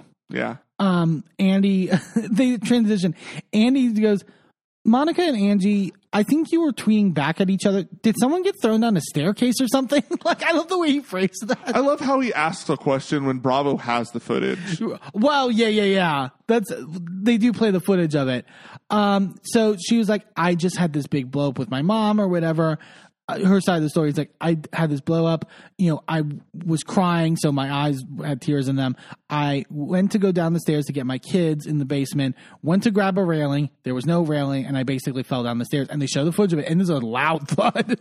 Well, I mean, we don't actually see her fall down the stairs, but we do see her reach around the corner for that staircase, or for the banister that's not there. There should have been railings there. Yeah. I'm sorry. Like I get you, it's a modern home, but it's like, There's safety issues. And yeah, I agree. Like, I think she should have sued Angie. That's a safety problem. And if there's a safety problem in your home that causes me to have an injury, you better believe I'm suing you. Yeah. Angie goes, but you threatened to sue me online. Monica goes, Angie, is there anything that you don't have a problem with me? And Angie goes, this coming from you? Monica goes, I said, should I? And I love Angie goes, no, you said I should sue you, you fuck. And you said, you piece of shit. the uncensored version on Peacock is we say it all the time on these reunions. Every Housewives episode should be uncensored. Yes. Absolutely. The way Angie says fuck is hilarious. It's to Bravo. Me. Come on. Yeah. And the way Angie says fuck is hilarious to me. Also, rewatching the Bermuda fight later, uncensored, the way that Heather goes, and you're a fucking bully and a fucking troll. It's like, it's a crazy voice. There's like a slide on that fucking, you just don't get that with the beep. Yeah, and it added something. Yeah. Yeah. Monica goes, you were a piece of shit. I was responding to what you said first. Angie goes, you threw a shoe and almost hit a toddler, which... Here's the I will give Angie this, because Angie didn't see it, so someone had to tell her this, right? And I'm sure Angie didn't. If this is unseen footage, she probably didn't see the footage, right? Until this episode is airing. Monica describes it like my shoe fell off. I was finding out, and I already had this fight with my mom. I was frustrated, whatever. I said I want to go home, and you see on the tape, she's like, I want to go home, and she throws her shoe down, right? Her other shoe down. There is a toddler like. On the other side of the stairs. Close by. She doesn't throw it at the toddler. No. I don't even think that she's registered that the toddler's there. But I do think if I'm a toddler, like I probably would cry. Like if someone threw a shoe either towards my direction or like past me. But she also didn't seem to react to it. So like the toddler's just standing there. Right. I bet that's what I think what happened, honestly, is either her daughter, who I believe was down, Angie's daughter, I believe was down there, or one of the adults that was helping Monica told Angie this afterwards and relate it in a way. And it is technically what happened, but like it's not. Right. But I mean, in this moment here, she says you threw a shoe and almost hit. And almost hit. But before online, she had literally said you threw a shoe at my daughter. I think she said at her head. Like it was a lot more pointed of an accusation online than it was here at the reunion. Yeah, I do remember that. Angie goes, okay, you tell your side, I'll tell my side because I will listen and you won't. So I'll let you get it out and then give a response. Andy goes, thank you, because he's just like wanting some like productive conversation. She goes, that's how grown-ups talk, but I'm good with children so I can handle Monica. And the way Monica rolls her, I'm with Monica. The way Monica rolls her eyes at this comment, kind of like a child. She's like, Monica then says like, then I had the conversation with my mom. I told her to find her own ride. She goes, production got her an Uber, and she said, I'm not getting that shit box because it was a Subaru. And Andy finds this hilarious. Angie then starts to tell her side of the story. She goes, may I? Monica goes, I mean, you may have a better memory because you didn't hit your head, so go ahead.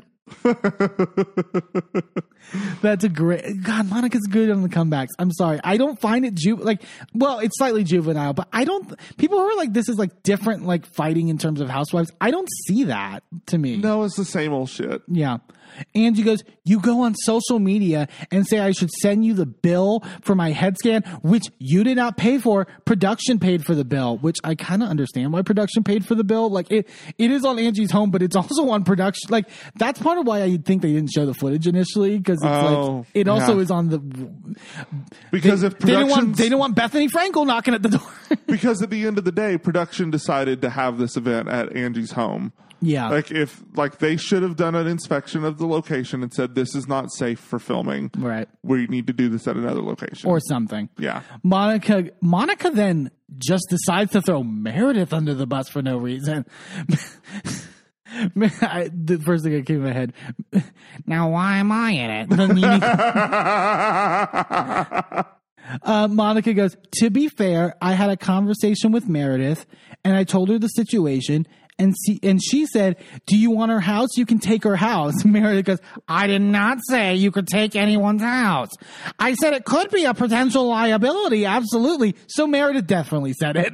I actually believe Meredith said that. I think she said, You know, I think like you definitely have a case there. Like potentially you could take her house. She might have said it more jokingly, but like, yeah, she definitely said take her house. Monica goes, she said, let's get you the house. Let's get you that house. Angie goes, it's apparent that you make a living off of suing people. And Monica goes, bitch, I have never sued one person in my life. Who have I sued? And Heather goes, you're suing me, which I agree with. You were like, that doesn't count. Countersuit. Shut up. Countersuits don't count as lawsuits. I mean, they do, but not in the sense that you're talking about. Like, she's like, I wouldn't be suing you unless you were suing me. Whatever. Angie goes, why sue? Pay your fucking bill. And Monica goes, God damn, no. Which I was like, that's my mantra for life. Pay the bill. God damn, no. But the whole point of the reason that she's not paying it is that she claims that the procedure that she got was botched. Yeah, but I don't know. Like maybe it's true and we'll see how it plays out in the court. But you know, sometimes countersuits are frivolous. Like people just countersue to countersue. Like that happens all the time on like Judge Judy and shit like that. Yeah. So like, yeah. Andy asked Lisa if she regrets saying that no one wants to be your mom to Monica at Whitney's event. Lisa goes, the conversation got misconveyed. What? What do you said it? It's on camera.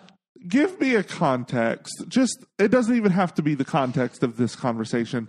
Give me a context where that's not offensive. Yeah, exactly.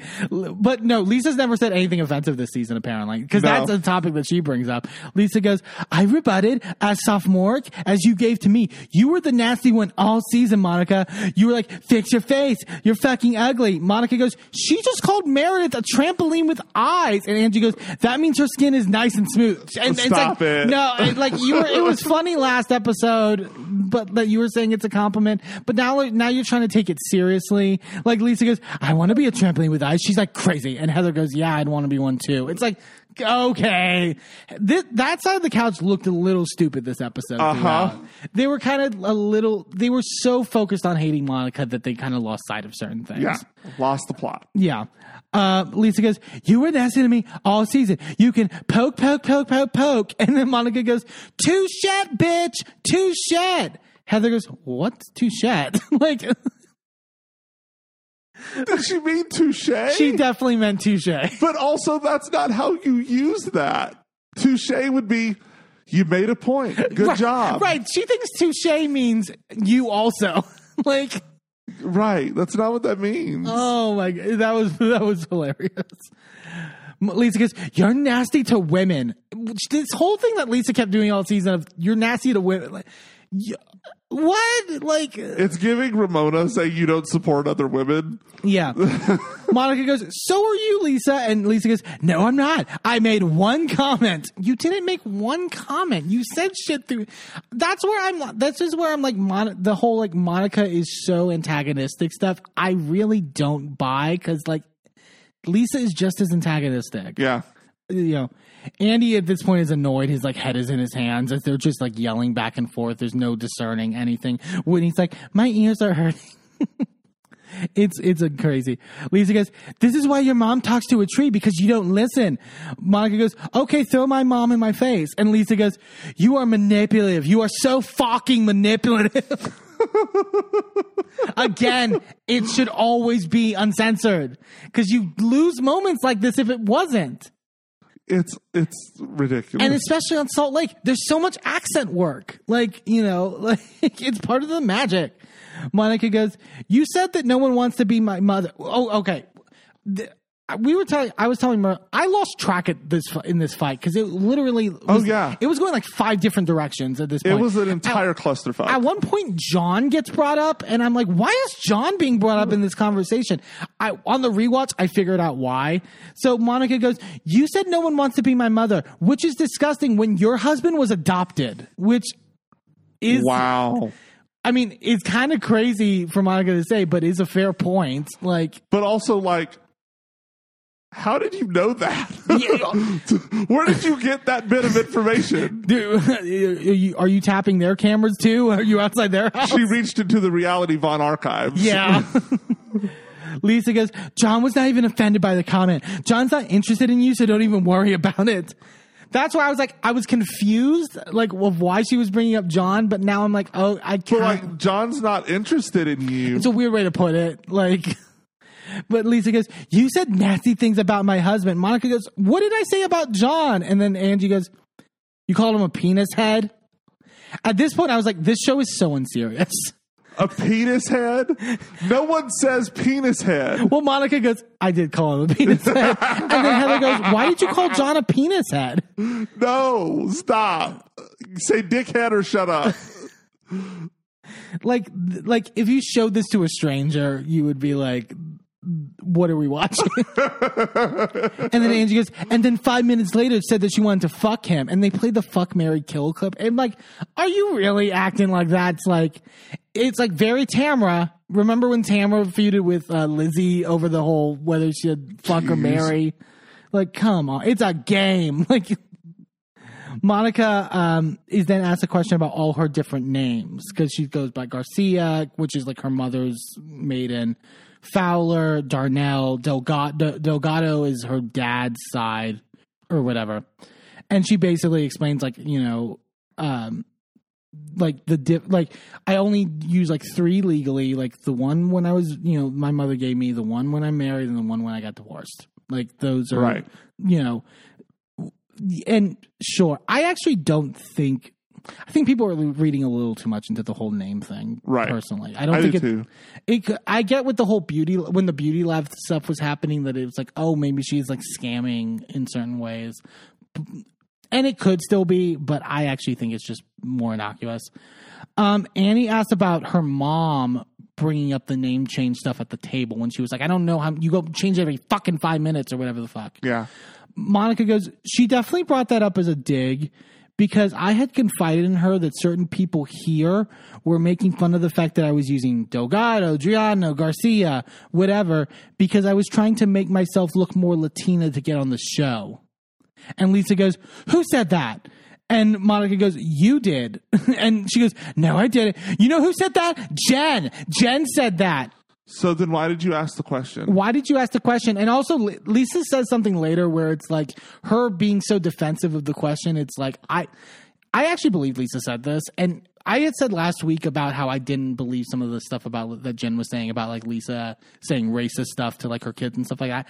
I still don't believe it because I don't think she would call young children a slur. Like, yeah. I think that's too far. This stuff, this seems like the type of racism that I could see Lisa Barlow doing. It's that casual, not a slur, but like definitely disgusting. Yeah, and we'll get to later. Lisa is not great on race. Like we definitely find that out this episode. Well, and I also find that interesting because that means that clearly either Lisa has been talking to Jen since she went to jail. Yeah. Or they were talking about this last season when Monica was initially going to be on the show. Right. And she was saying specifically, like Monica said, like it was a comment of like, you know, you flip your name through like a phone book and then find the most like Latina name or whatever to like use. It's like, yeah, that is fucked up. And could I see that coming out of Jen's mouth? Maybe. But then the timeline doesn't make sense. Right. In terms of that. We then go to topic about like Lisa and Jack's mission. And he goes, Jack Barlow was recently seen in California in his mission garb. And Lisa goes, he bounced on his mission. He's not going. He's just hanging out with friends, surfing. Like she's joking. Right. Like, you know, whatever. She goes into a long explanation about that. Like it's and Heather explains that it's also a very common practice when like you're waiting for the visa, but they still want you to like do like other mission stuff. So it's like you're learning Spanish. You're still doing all this stuff. It's probably true. Like, whatever. Wait, hold on. So, this season started airing in the summer. When did it finish filming? May. It was because May was the Bermuda trip. Right. So, okay, that means last season probably had a similar timeline, right? I think it was a little quicker because, like, it was less than a year. Like, it was very, like, quick succession. Okay. Are you trying to piece together that Jen timeline thing? Yes, because if they were talking about last season when they were in talks about Monica being on the show for season 3. Was Jen in jail yet? No, Jen wasn't in jail until after season 3. But like she had like entered there was a period between the reunion and whatever when they.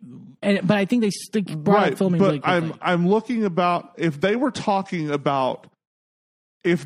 out there talking about Monica behind her back, right? Right. And with the possibility of getting on the show, there is no way that Jen did not bring up her being Reality Von Teese. Yeah, no, I think there's a big question mark in that. Like even with the cease and desist stuff, like I can't.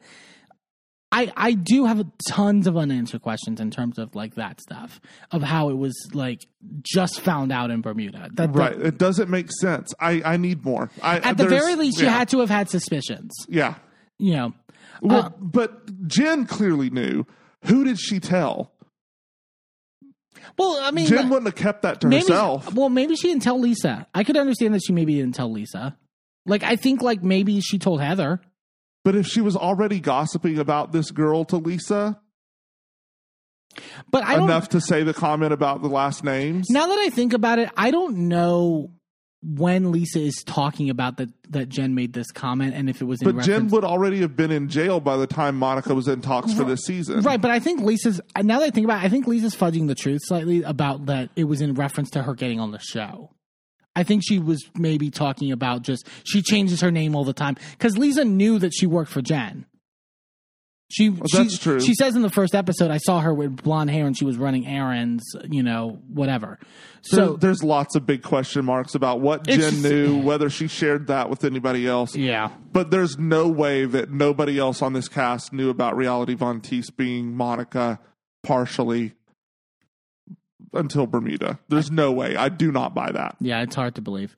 Lisa then says about Jack, his visa took longer because he had a great six-pack and took a picture on the boat and sent it to the government for his visa picture thinking that it was funny. I'm like, oh my God. That is like Lisa keeps talking about again, like he's a teenager. I'm not trying to like fault him, but it's like I raised him to be like this like perfect child and he's like so well, what? Like you had him send, like you allowed him to send that photo for his visa photo? But also, this is a child that the Mormon Church thinks is in a good position to represent them on the world stage. Lisa goes, in his defense, he's been working out really hard. Like, I get it, it's funny, but like, there's a lot of plot holes in terms of like. But also, it's not funny because a lot of times shit like that will get you barred from getting a visa, period. Sure. Like, you're not. Yeah. Like, you don't fuck with the U.S. government. Yeah. Jen Shaw found that out. And this was interesting. Andy asked a question for a viewer about if Lisa is a hypocrite for being a Mormon but claiming to support the LGBT community. She goes, I'm not a hypocrite. It's wrong for any Mormon. Nowhere in the teachings of Christ does it say that gays aren't allowed. And then she talks about like working to like build bridges and to like, be more accepting. Hey, I'm kind of nuanced on this. Like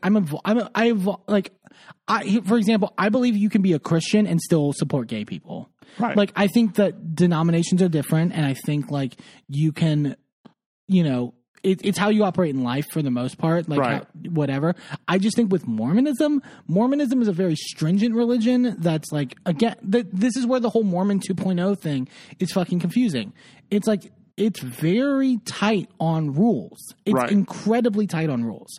So, like, that is more the conflict. It's not just, anyone can, like, anyone, no matter their religion, can be, supportive of us. But it's like, it more speaks to the fact that you're not in the religion. And, like, the whole time this is happening, Heather, at least I thought Heather was kind of looking like she wanted to say something but wasn't going to. Yep. Because she's been saying all season that Lisa's out of touch in terms of like what Mormonism is. Like she has no understanding really, and also for her to be like, there's no there's no nothing in the teaching of Christ that say that gays aren't allowed.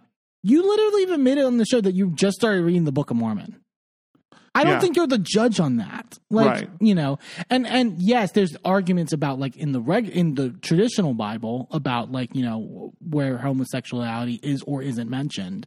Same thing with things like abortion and all those things. But like, But the Book of Mormon, to be clear, is a second book. Right. The Mormons also use the Bible.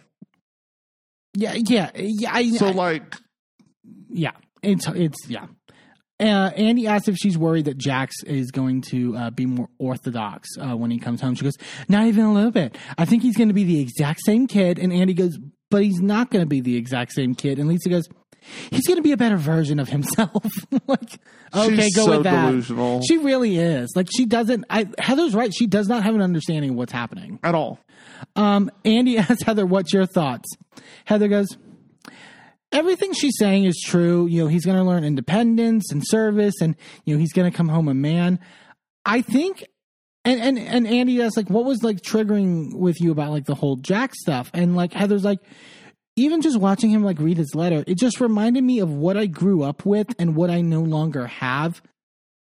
And that's a rewriting. Yeah. Like, it wasn't about, like, That's a retcon. it was like, it could be part of it. It could be a background thing that you miss the community of Mormonism. Like, that's possible. But your issues that you were raising weren't about that. Your issues were raising about, like, the cultish element of the Mormon church and what it does to people. Right. And you were very explicit in that. And I think I got very worried this episode because I talked at the finale of how much I was really happy that she seemed to sort of, like, have this awakening about Jen and their friendship. My worry is that she's just kind of replaced Jen for Lisa. Yeah. I get that sense. And it's like you have to have a fealty to her. I think she accused Whitney of that throughout the season, and I actually think it applies more to Heather. Yeah. Well, and Heather also does seem to do a lot of projection. Yeah. And that's what this is. Whitney brings up, because Whitney's like, I think Whitney's kind of noticing this. Whitney goes, you relentlessly came after me for supporting Jax, and you called me a hypocrite. And then we flash back to a scene, like, of some lunch where Heather was basically telling Whitney that she's, like, scared to tell Lisa about her, like, Mormon 2.0 hypocrisy and stuff like that. And while Heather at one point did it on the season at the Easter thing or whatever, like, you're kind of showing that right now. You know what Lisa's saying is delusional at this moment. And you're not speaking up. Heather's like, if I use the word hypocrite, I'm sorry. I just wanted to talk through it because I didn't understand. I didn't have an understanding basically of, like, how to broach this issue that I had while also being supportive of Lisa. And Lisa was like, yeah, I didn't know if I wanted to invite her, and the conflict of that. That's all well and good. I just think that, like, you aren't being fully real in terms of your feelings right now. Yeah. They all decide to then take a break for lunch. And as they're in their dressing rooms taking a break, Mary visits Monica in her dressing room. And like, to get the lowdown. I love Monica's like, are you watching what's happening? Mary's like, no. Which normally friends of are watching, if I remember correctly. But I'm sure Mary doesn't care. Like, no, of course she doesn't. But she's and Monica's like, yeah, like, the whole, like, Heather, Lisa, and Angie are just, like, coming for me relentlessly. They're not letting me talk, like, etc. And Mary's like, that's not okay, and I'm gonna have your back. Like, this fucking duo, like, is so weird, but so, like, and was really interesting seeing it. I think we're gonna get more part 3. But, like, it's fascinating to see Mary, like, be Monica's defender. Well, and I think that's because Mary values authenticity over anything else. Which is crazy, because she's so inauthentic. It's so true, but she does. Well, I don't want to say she's inauthentic. She may be authentic in many ways, but I think she's authentic, but she's also delusional. And so she is authentic to the delusion. Yeah. If that makes sense. she's authentic in her own mind. Right, in my mind. In my mind. They bring Mary in, and Mary trips on the way into the actual set. And Lisa goes, Mary down. So great. They start the reunion back up. Andy goes, great to see you at the reunion. Like, making a comment that she didn't show up last time. And Mary goes, Andy, are you going to make me pay for that? Like, sort of being, it was like in a joking tone, but it was almost like, we're not going to talk about that. Andy goes, why did you not want to be a part of that?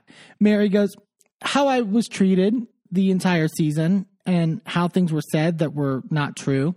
I didn't feel comfortable, so I didn't come. Which is honest, but also, like, not great. Like, it's like, you know. But I mean, I love Mary doesn't have the expectations. Like, she's just like, I don't have to be looked down on that I didn't come to the reunion. I didn't want to come and I didn't come. Yeah. But I mean, it's a good philosophy to live by. If I don't feel comfortable, I'm not doing it. Yeah. Did you also get the sense, and we'll get to it later with like her and Whitney, did you also get the sense that she wanted to bring up the Jenny stuff? Because I think the Jenny stuff also played a big factor in Mary not showing up. Probably. And I think it's like they don't want to mention Jenny because for obvious reasons. But like that, I think is a large part. Like when we get to like the tweet that Mary sent to Whitney about her being racist later, I think Sel pointed out, we're leaving out the fact of what that was in a reply to. It was actually a reply to that. Remember when Whitney had that photo with Jenny come out? Right. And Whitney explained her side of it. But like that was a big thing. And that was what Mary was responding to. Yeah. So, Andy brings up how on Watch What Happens Live, Mary said that she came back because they needed help. And they were like, so what do you ladies think? Did you need the help? And I love Heather goes, yeah. Like, Heather's, you could tell a lot of them are afraid of Mary in many ways. I think Lisa is the only one that's not, but in a way but Lisa's not effective in terms of her attacks on Mary. Angie jokes and goes, yeah, there was some good like comic relief in there. There was, that was good. Like being warm. And Mary goes, Angie, this is your first year. Why are you even answering? Oh my gosh. Like just shutting her down. So mean. And he goes, well, she was being nice. And Mary goes, oh, she was? So funny. Andy then asked Mary specifically why she got off on such a bad foot with Angie in the start. She goes, when I saw Angie, it just made me think of Jen. She looked like Jen. They kind of dressed alike. They're like the same height, and it scared me. Like, I love that like she literally thought it was Jen Shaw at this point. I don't see that, but okay. No. And then she's like, and then she kept like touching my clothes, like with her cake. And like they explain what happened. Cause I remember the whole like Angie coming in with the like, I have banana bread or whatever, the weird joke. And they show her, I'm with Mary on this. She was like eating banana bread with her hands and then like feeling on Mary's like fur at one point, like her fur stole, and like had her hand on Mary's leg at one point. And at that point, I'd be like, if I'm wearing designer shit, get your fucking hands off of me when you're like, deep fisting banana bread. Sure. Okay, sure, but like touching my clothes with cake is a weird way to put that. Yeah. Angie goes, well, send me the dry cleaning bill. I mean, I am touchy. Like Angie really, I've turned the corner on Angie only in the sense of that she's willing to take this in stride. I love the point. Andy then poses the question, who in this group do you like? Which is such a fucking great question. It's great. She goes, and then pauses for a really long time and goes, okay, I do like Angie. And then like Andy goes, oh, okay. And she goes, yeah, because she can like take my toughness. I do like Monica. She's pretty. There's just something about her first instinct to say that Monica's pretty. Well, it's the way that she said it too. It wasn't just she's pretty. It was she's pretty. It was like she's got like a toy. Like it's like she's telling a little kitty how cute she is. Yeah. And she goes, I think she's a good addition. And I love Meredith. And that's really about it.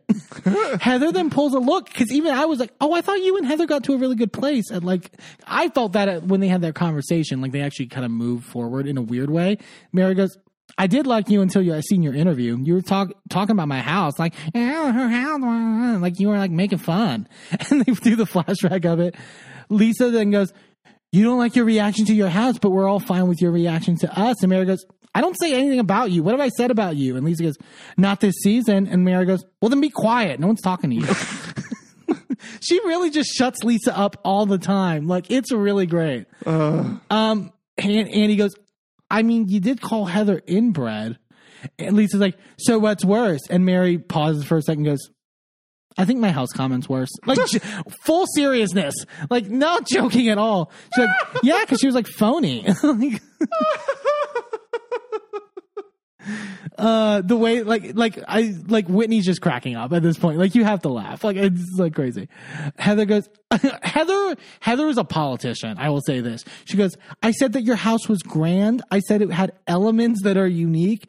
It has huge throne-like chairs. That is such a rewriting like of what Heather actually said. Heather, I'm not trying to like whatever about Mary, but like, you did say her chairs looked like they were from Whoville. Yeah. Like, come on. Throne-like chairs. Like, give me a break. But again, Heather can talk away at anything.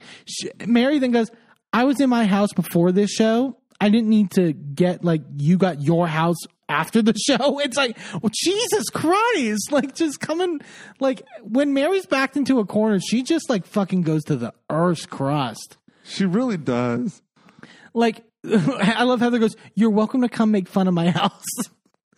Like, if that will make her feel better.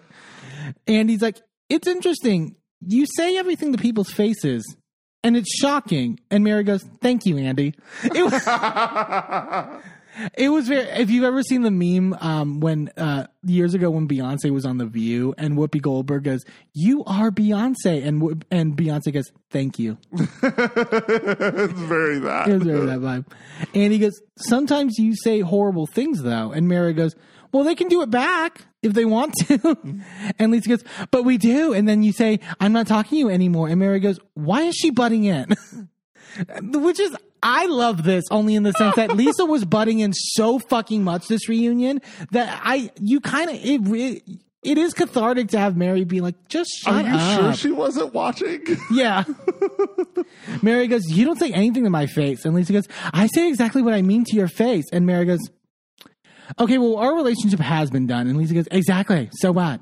So what? Like, Lisa and Mary do not fuck with each other whatsoever, and it's amazing. And he goes, let's talk about Robert Jr. Is he married or is he not? Mary goes, I mean, they say they're married, but I still haven't seen the paperwork. And she's like, I just think they're too young or whatever. Andy then brings up, what made you think he's bad in bed? And it's like, wait, what? And they do a flashback to like her getting her makeup done, I guess, for some event. And she talks about how she walked in on her, like, to pass the door, and I guess heard his girlfriend / wife, like, moaning, like, in a sexual, like, clearly they were having sex or whatever. And Mary then says, don't make my son think that he's, like, better than he is. Like, stop doing it like that. And she, like, she heard, like, she was inches, and she said she like almost opened the door and then like ran away and was like basically was in witness to her child having sex, and her reaction was to tell his partner, don't fake the orgasm or he'll get a big head. There's something with that family that's like something in the milk ain't clean. Well, and we didn't even get into. They didn't even talk about like some of the stuff that's come out about Robert Jr. and like the stuff that was going on blogs and stuff like that about like drug use and stuff. It's like, it's really too dark. And like, if this is the most like, if this is the craziest thing to come out of it, fine. I don't want to get into more. Andy asked how she felt about having Mary back. Whitney pauses and goes, you know, I was nervous. And Mary cuts her off and goes, Whitney's terrified of me for some reason. Why do you think? Like, you're just jumping down her throat. Whitney goes, no, I was grateful to have the opportunity to resolve things. I didn't like how it ended, but you have to realize everything that came out about you, it wasn't that we were saying it. It was in the press. And Mary goes, that's not true. And there's a lot of things that came out about you all, and I never did what you guys did to me. And I've heard really horrible things about you and never said it. Here's the thing. Is Mary a cult leader? Probably. Don't sue me. Like, there are a lot of major fucking questions about Mary's church. And should it have been brought up on the show? Probably. Like, I also understand Mary's point. Mary's point is essentially like, don't wash your hands clean of it. For Whitney to be like, it was in the press. Okay, but you were inviting like Cameron onto the show. Like Lisa was, right? But you were indulging, like you were actively promoting and feeding that storyline. You were moving it along. So it's like, if I like what true or not, if I'm Mary, I'm not going to fuck with you. Like, it's like, I can understand why she's upset. Like, it doesn't mean she's not guilty, but like, I don't think Whitney can play dumb. Like, she has to kind of be like, yeah, she really does have to be like, yeah, I did it and I'm sorry. And that's it. And then hope that Mary will forgive her. Yeah. Because it's like, you can't whitewash it. So we'll get to whitewashing. Whitney goes, to answer the question, I was grateful to try to have the opportunity. She says this to Andy, and Mary just goes, I don't care, really. Jesus Christ. Andy asked a question about the Predators comment. And like, did you mean it? The question was like, did you mean it sexually or like no, she meant it like based off of the church, like that she was predatory, like financially. Whitney goes, it's probably just my own trauma of being in a high demand religion. I don't think you're a predator, Mary. And Mary goes, I'm not, and my husband isn't either. Like very firm in that. Andy then reads Whitney's tweet about watching the episode where Mary was with Meredith in the kitchen being like, I can't, like, no one's growing. Yeah. Which is such a crazy comment to make. And then reads the Whitney tweet about like her being like an evil woman talking about growth. Whitney goes, I would have never tweeted that if you hadn't gone and tweeted me. Mary goes, I didn't tweet anything about you. I just said you're racist. And Whitney, Andy goes, you believe that Whitney's racist? And she goes, I do, 100%. But also she tweeted that she was racist. I didn't tweet anything about you. I just said you were racist on Twitter. But like, and it was, I gotta give credit to Whitney to an extent on this, because I really think Whitney handled this so amazingly well in terms of like not get, in a world of Dorit Kemsley's, right. She did not get overly defensive or whatever. Her first words goes, that breaks my heart. Like that you feel that I think negatively of you because you're black, like crazy. But then it takes a turn because Angie just goes, I don't believe that. And Lisa goes, I don't believe that either. Andy goes, based on what? And Mary goes, based on the religion that she was brought up in. Heather knows. And then she goes into detail. She goes, I believe that they have their beliefs, and they have that our color is cursed by the color of Cain. And Lisa goes, oh, I don't believe that. No, I don't believe that. But everything Mary is saying is accurate about the Mormon church. She goes, and that we will be in a different heaven, our color, and we'll be the help. That's in the Mormon doctrine. And you can say, again, going back to the LGBT conversation, you can have whatever view of your position or whatever in spite of your religion, but that is in the Mormon doctrine. Like that is like, it's crazy to act like it's not. Andy then asks Heather, is that what Mormons believe? And Lisa's interrupting going, I mean, I'm Mormon. Can like someone ask me? Like, I'm like, I would like to answer. It's like, no, Lisa, shut up. Like, bitch, you barely found out that the Book of Mormon was more than just a musical. Yeah. Sit down. Heather then goes, look, Mormon doctrine is rooted in racism. And Lisa goes, no, it's not. And Whitney has to be like, yes, it is, Lisa. It is. And Lisa's like, no, it's not. And then Lisa turns to Mary and goes, Thurl Bailey is black and Mormon. Okay, like, who cares? Like, black people weren't allowed in the Mormon church until like 1978. Yeah. Like, it's so fucking like it's really stupid. It's just as bad as what Dorit was doing on Beverly Hills. To just be like, well, stop downplaying it. Why? And also, why are you so defensive? Right. You're only defensive, I feel, because she has a lot of accusations being thrown at her about racism. So she's like, the Mormon church can't be racist because my whole identity is Mormonism, on the show. No, that's not true. It's also Vita Tequila. It's also Diet Coke. And Taco Bell. Yeah. Whitney goes, I just want Mary to know, because that's a big accusation to make, and I am no longer a member of the Mormon church, and that was my process of leaving. Lisa goes, well, I'm a Jewish Mormon, so... Again! Like... And funny how her and Dorit both bring up being Jewish. It's crazy. Like, seriously. Mary goes, I don't have anything against their church. That's their belief. Personally, I wish we could just, leave them alone. And Lisa goes, and that part's fair, Mary. What do you mean by that? Like, Lisa, you need to shut up. Like, you need to say less. I really feel. Whitney goes, we're women of white privilege as well. So inherently there are things that we have to. And Mary goes, go ahead and preach it, Whitney. And I think Whitney thought it was like a, defensive. Like an eye roll type of comment instead of an actual supportive one. Because everything out of Mary's mouth is that. Yeah. And she goes, no, and Mary goes, you've been saying a lot of good things lately. I have to say that. And she's like, oh, okay. Mary's saying something nice to me. Whitney goes, I want to ask what I have done or said to you. And Mary goes, it's not really anything you did or said. It's your actions. Those are things you do, whatever. Yeah. She goes, and it's a feeling, and you have to be, my color to know it. And Whitney goes, okay, that's fair. Like, here's my thing. I don't know if I feel like Mary's slightly pulling this out of her ass.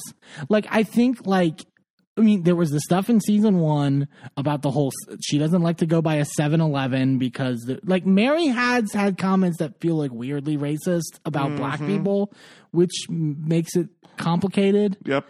And so, when she was saying the whole, it's a feeling, and, I'm just going to say it did, I don't think Mary is really in tune with, black empowerment and black, resistance and things like that. And it felt like she was just reciting what she's heard. Well, and the thing is that I can understand at least the I'm getting a vibe thing. That's valid. But to say it's your actions, no. Yeah.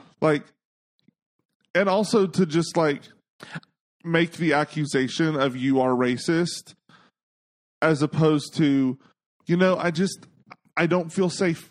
Yeah. I don't feel safe around you. As a black woman, I don't feel safe around you. And like I said, in terms of the predatory stuff, I understand that to a degree. I also, again, going back to, I think she wanted to bring up the Jenny stuff and can't. I think that's what it is. I think it is, as much as Mary may be problematic in many regards, I do feel terrible for Mary that she had to go through a season with a woman like Jenny, who is clearly racist. And had a moment, valid, whether in terms of the context, not valid, but in terms of the context of what was happening on the show or not, she literally threw a glass down at her feet, very aggressively. Jenny did. Yeah.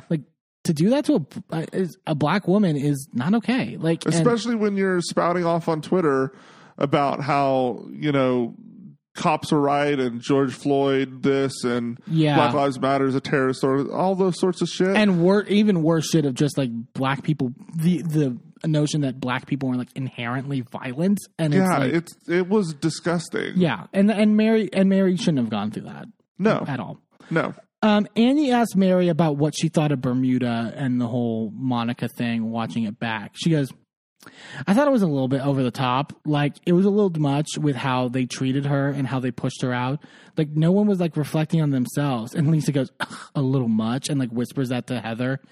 This is where I think, again, we'll get to it. Heather kind of loses ground in certain regards because I think it becomes then not just about Heather exposing Monica. It's about this group doing it. And Lisa, who I think has more ulterior motives than simply the normal stuff. Mary goes, because I have no idea who that troll account is. And Lisa goes, would you care if that account called you a dumb bitch? And Mary goes, probably not. And Lisa goes, okay, just asking. The problem, Mary really ruined their plan in terms of this by being I don't care. Who cares? So it really took the sting out of it. Because then Monica goes, what if a friend called another friend a garbage whore that can go fuck themselves? Which is a great comeback. Yeah. Lisa, you've said that about, you've said nasty things, on this show. Lisa goes, oh, because you called Mary a dumb bitch. That's why you're speaking up. And then she goes to Heather, get the audio out. It's having Lisa command Heather to get the audio, I thought was very icky. Yeah. And both in terms of the Monica aspect, but also the fact, like I said before, it feels like Heather is being subservient to Lisa. Right. It wasn't a great thing. And they play this audio clip and it's talking about we knew before this because it was, I think, also going around in when Tanisha was releasing stuff. But this clip, it actually isn't about Mary. It's about Jen. Right. She basically says exactly why I called her a stink, you dumb bitch. Low key, I want to DM Mary from a burner account. she's saying, I want to send Mary dirt through Right. the reality Von T stuff about Jen. Right. And she's calling Jen a bitch. She goes, she probably wouldn't even ever see it and just be like, bitch, I could do it from reality Von T's, okay? And Monica's calling her out. It's like, you're taking this out of context, which Right. they are. They are taking this out of context. Lisa goes, so Mary goes, this is about you. Monica goes, no, it's not. And what you're not going to do is play one side of something and make it look a certain way. No one said anything about Mary. Lisa goes, you know how she snapped on this real quick? Because she knew that she said it. Okay, Lisa, you've been snapping on everything for 2 episodes now. Yep. Like, that's not the defense you think it is. Heather starts to bring it up again, and Monica goes, Heather, shut the fuck up. Your hair girl? Well, it beeps, but we read her lips and it says your hair girl. I think so, yeah. Me and Tanisha, which, why would they beep that? They said Tanisha in the episode, in the finale. Yeah. Whatever. She goes, your hair girl is Reality Von Teese. Lisa goes, you are Reality Von Teese. Monica goes, it's 6 people, Lisa. Lisa goes, it's not. Heather then says something about like having voice messages of her saying that it's reality, that she is Reality Von Teese or whatever. Maybe we'll get that next episode. I don't know. But like, again, it seems pretty obvious that it's multiple people. Right. From what we know now. Well, I mean, and even like we've seen text messages and all of those sorts of things. Like, it's at the very least, we know it's Koa, we know it's Tanisha, we know it's Monica.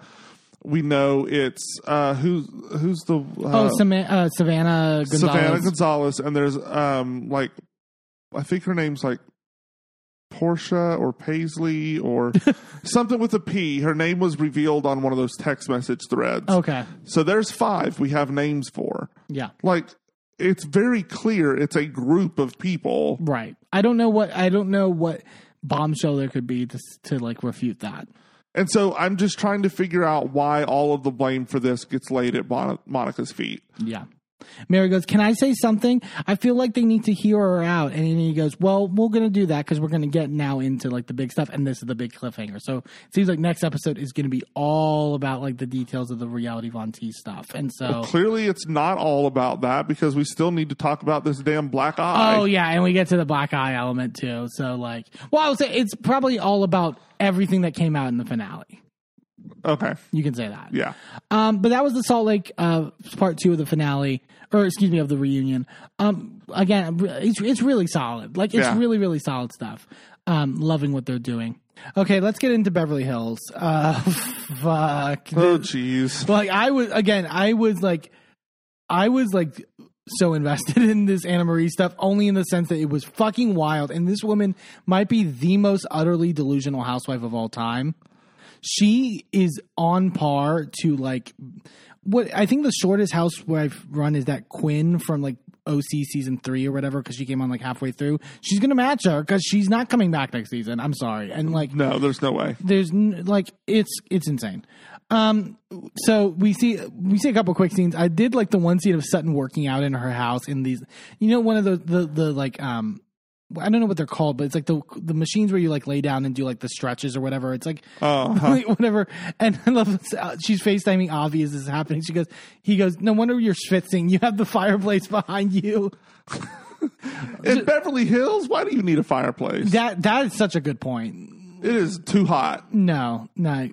But Sutton is also having Kyle over to the house, and she's tending to her garden and like picking roses and stuff like that.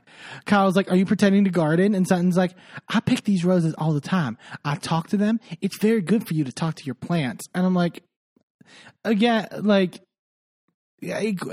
Sutton's quirky.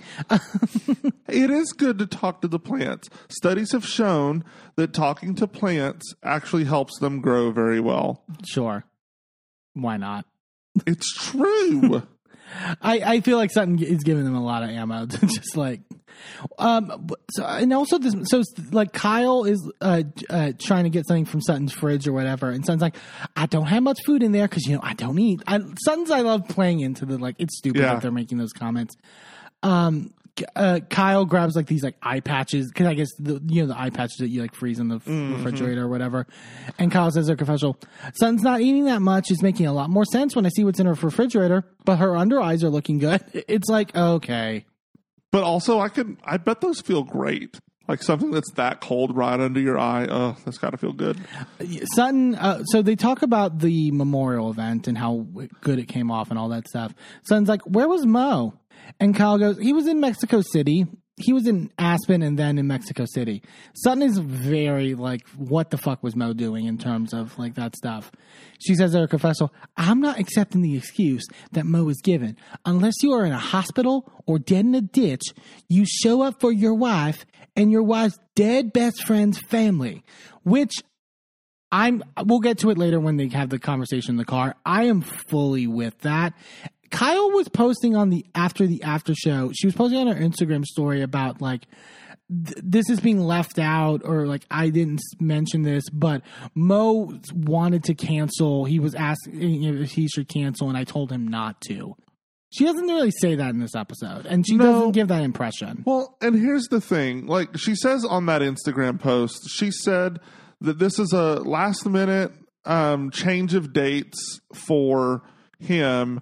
And that he didn't really have an option not to go, and so she told him not to worry about it, and he went, and that this was a very specific date for the memorial, so she couldn't move that, so there was just really nothing that could be done. But then why did you go on and on and on about it in your confessional? Yeah, if you like were against people having that narrative, why is it not on camera? And why are you working against that in your confessional? Again, she's mad that like other people are talking about it, but we know you're upset about it. Right. Same with like whatever they were bringing about like your relationship stuff earlier. They were noticing stuff. You are noting that there is stuff in your relationship and you're upset, but why is it so bad that they're talking about it? And also, like, we know that this is like real upset. She's not like faking it, because you can see, because the top that she's wearing in the confessional has like this lacy part up top. Yeah. Her chest, it gets inflamed every time she gets upset. I didn't even notice that. Because you can't see it on her face because makeup, but you could see her chest get red. Like, so you know she's actively upset about something. Yeah. And it's like, okay, so, but then why are you like acting like it's not as big of a deal? Yeah. Like in front of everybody else? I don't get it. Because you're right. He should be there. Like absolutely. He should be there. And if he was going to cancel, like, and even if what Kyle's saying is true, that he was going to cancel and she told him no, if I'm Mo, I'm like, no, I'm going to cancel it. Right. And I'm going to go and I'm going to cancel it. Because she says later, Mo also was friends with Lorene. Like, they had a close relationship as well. So it wasn't like. Right. And also, like, if you're bothering to go to Mexico City for something, then it's clearly like, going to be like a multiple day event. Yeah. So I'm going to video call in on day one. Right. Go to Lorraine's thing that night and then catch a red eye. Or something. Like, I know it's not the same event, but like there's later a scene where like Rob, Crystal's husband, like has to do this thing for like, he says it's for like Brave Little Toast or whatever. So he can't immediately go to the gala, but then he shows up at the gala at the end. Right. And I get that that's for something that like he didn't need to show up for. Right. But I'm pretty sure that Disney's a little bit more whip cracky than Homeless Not Toothless. Well, no, like I'm talking about then the agency, because the agency is his company. He can do what he wants. I'm sorry. Like, yeah. I just don't get it. Kyle goes, he gets back Friday. He'll be at the Homeless Not Toothless. They still can't get the fucking name. Sutton goes, they're toothless. And Kyle goes, they have homes. And then Sutton literally has to check like her notes or something. She goes, they're homeless, not toothless. But I don't understand this charity. Like I get what they do, right? They bring homeless people in and fix their dental issues so that they can then do interviews and whatnot and have a chance of getting a job. Call it Smiles for Miles. Call it like a smile of, Smile of Hope or something. But like this also, like, okay, so you're paying to get dental work done. You could also house these homeless people. Yes. That's the more vital part. Why are they still homeless? Like, what are you doing sitting them out on the street with the fucking Steve Harvey grin. Like, what's happening? Kyle cracked me up because she literally goes, I want them to have a home and teeth. It's very upsetting that I have to choose. Like, why are you sending these people out there with a face full of veneers? Like, what is happening? Oh my God. Also, then that makes them look non-homeless. Right, exactly. Like, and then people are not going to give them as much money. Right. So, like, you might actually be hurting them in the long run. It's like when you give a homeless person, like, something that's super designer, yeah, they're going to get attacked for that. Yeah. Somebody's going to hurt them. You're putting them in danger by giving them really nice things. You have to be careful about the sorts of things you do for homeless people that are living on the streets, because it's not a safe environment. Right. Also, sorry, I'm not going to get it. I could say a lot. There's a lot of things. Sutton then tells Kyle what Garcelle had told her about, like, what Anna Marie was saying at her event. Sutton goes, why is she coming for me? And Kyle goes, I mean, you let her lick your armpit, which apparently was also at the OI thing. I'm glad they cut that. Yeah. But then they showed it to us here, and I didn't need to see it. No. Sutton goes, shut up about my esophagus. Kyle says in her confessional, we've seen Sutton throw a fit over some really ridiculous things. Maybe Sutton's met her match. I want to be clear. Was she talking? She's talking about Anna Marie she's saying Anna Marie's being ridiculous, right? She's not saying Sutton is throwing a fit over Anna Marie. Like, it's almost, I wasn't sure if she's like turning it around on Sutton, being like, oh my God, Sutton being so mad. She has a right to be mad. What Anna Marie's doing is fucking ridiculous. I can't tell, but knowing Kyle, it's to turn it around on Sutton. It's so weird. Like, so Erica was on Watch What Happens Live for this episode. Like, it definitely feels like from the Erica Kyle Dorit sign, they know that Anna Marie is wrong. They know she not just wrong, but like doesn't look good. They know she's not coming across well at all, but they don't want to say it. Yeah. Because they kind of have picked Anna Marie for their side, quote unquote. And it's like, no, you need to say it because it's really fucked up. And you need to save your own. Because you're going to get to a point at the reunion when you're going to be asked to defend it. And if you defend it, you're going to look real stupid. Because honestly, I think Erica's path forward on this show, it needs to be with that other side. It needs to be with Garcelle and with Sutton and with Crystal. 1,000%. That is a dream team. Yeah. The four of them are everything together. That's what it needs to be. And I think Erica, it's almost as if Erica like doesn't want to take the fact that she's having a good season. Like, they brought up and Andy said, like, it was really nice to see you like defend Garcelle at that party and, like, you know, call out the microaggression like element. And it was almost the sense like Erica didn't want to be like, yeah, it was the right thing to do. She was just like, yeah, like she was stuttering in a way where it's like, no, own it. That was great. Yeah. It was a really good moment for you. Yeah. Like, take the praise just because you're not on that team. Like, whatever. Sutton is showing Kyle the house that her friend Trevor has in Barcelona. And she's saying, like, they're planning the girls' trip for Barcelona, basically. Sutton goes, but I don't even want to invite that nurse doctor. Which I love, that's what they're calling her. Kyle goes, well, you already invited her. And Sutton goes, she owes me an apology. Kyle's like, you still have to invite her. Like, Kyle doing the work of production. Yeah, no, she doesn't. So, like, yeah. Crystal, we go to her house and she's FaceTiming Garcelle outside. They're talking about how great like the party, the celebration was. Garcelle's like, it was like celebratory without being somber, but it also wasn't a party where you forget why you're there, which I agree. Right. I think that was very well said. Yeah. But Crystal takes that and goes, well, someone who might have forgotten what the event was about was Anna Marie, which like no reverence. Yeah. Crystal says, like, she's implying like an eating disorder, and I'm like, what's your purpose? Like, what's your end game with this? To shame her? Which is so true, and that Anna Marie still doesn't have an answer for that. She kind of does. She gives an answer that makes no sense, but it's like, this is what the whole thing. Do you want Sutton to admit she has an eating disorder and to like make her feel bad about it? Like, right. What's the point in you doing this? Right. Like, yeah. Crystal then goes, when I met her around Christmas, she told me she was a doctor. And Garcelle goes, not a nurse? And then Crystal says that this was before Anna Marie got on the show. They were at a Christmas party when they met for the first time, and that she introduced herself as an anesthesiologist, not a nurse anesthetist. Which is a it's a different thing in the sense, and Anna Marie was going off in the after show about like, it's two different paths. One, an anesthesiologist, you get an MD, and nurse anesthetist, you go through like a different path or whatever. It's like, it's the same basic jobs, but just different paths. Okay. But one's a doctor. One is a doctor and one is not. Yeah. And also, you are using your background as a doctor to justify going after Sutton. Right. That's the Which you're not a doctor, so you have no justification. Exactly. Even then, you are not her doctor. Yeah.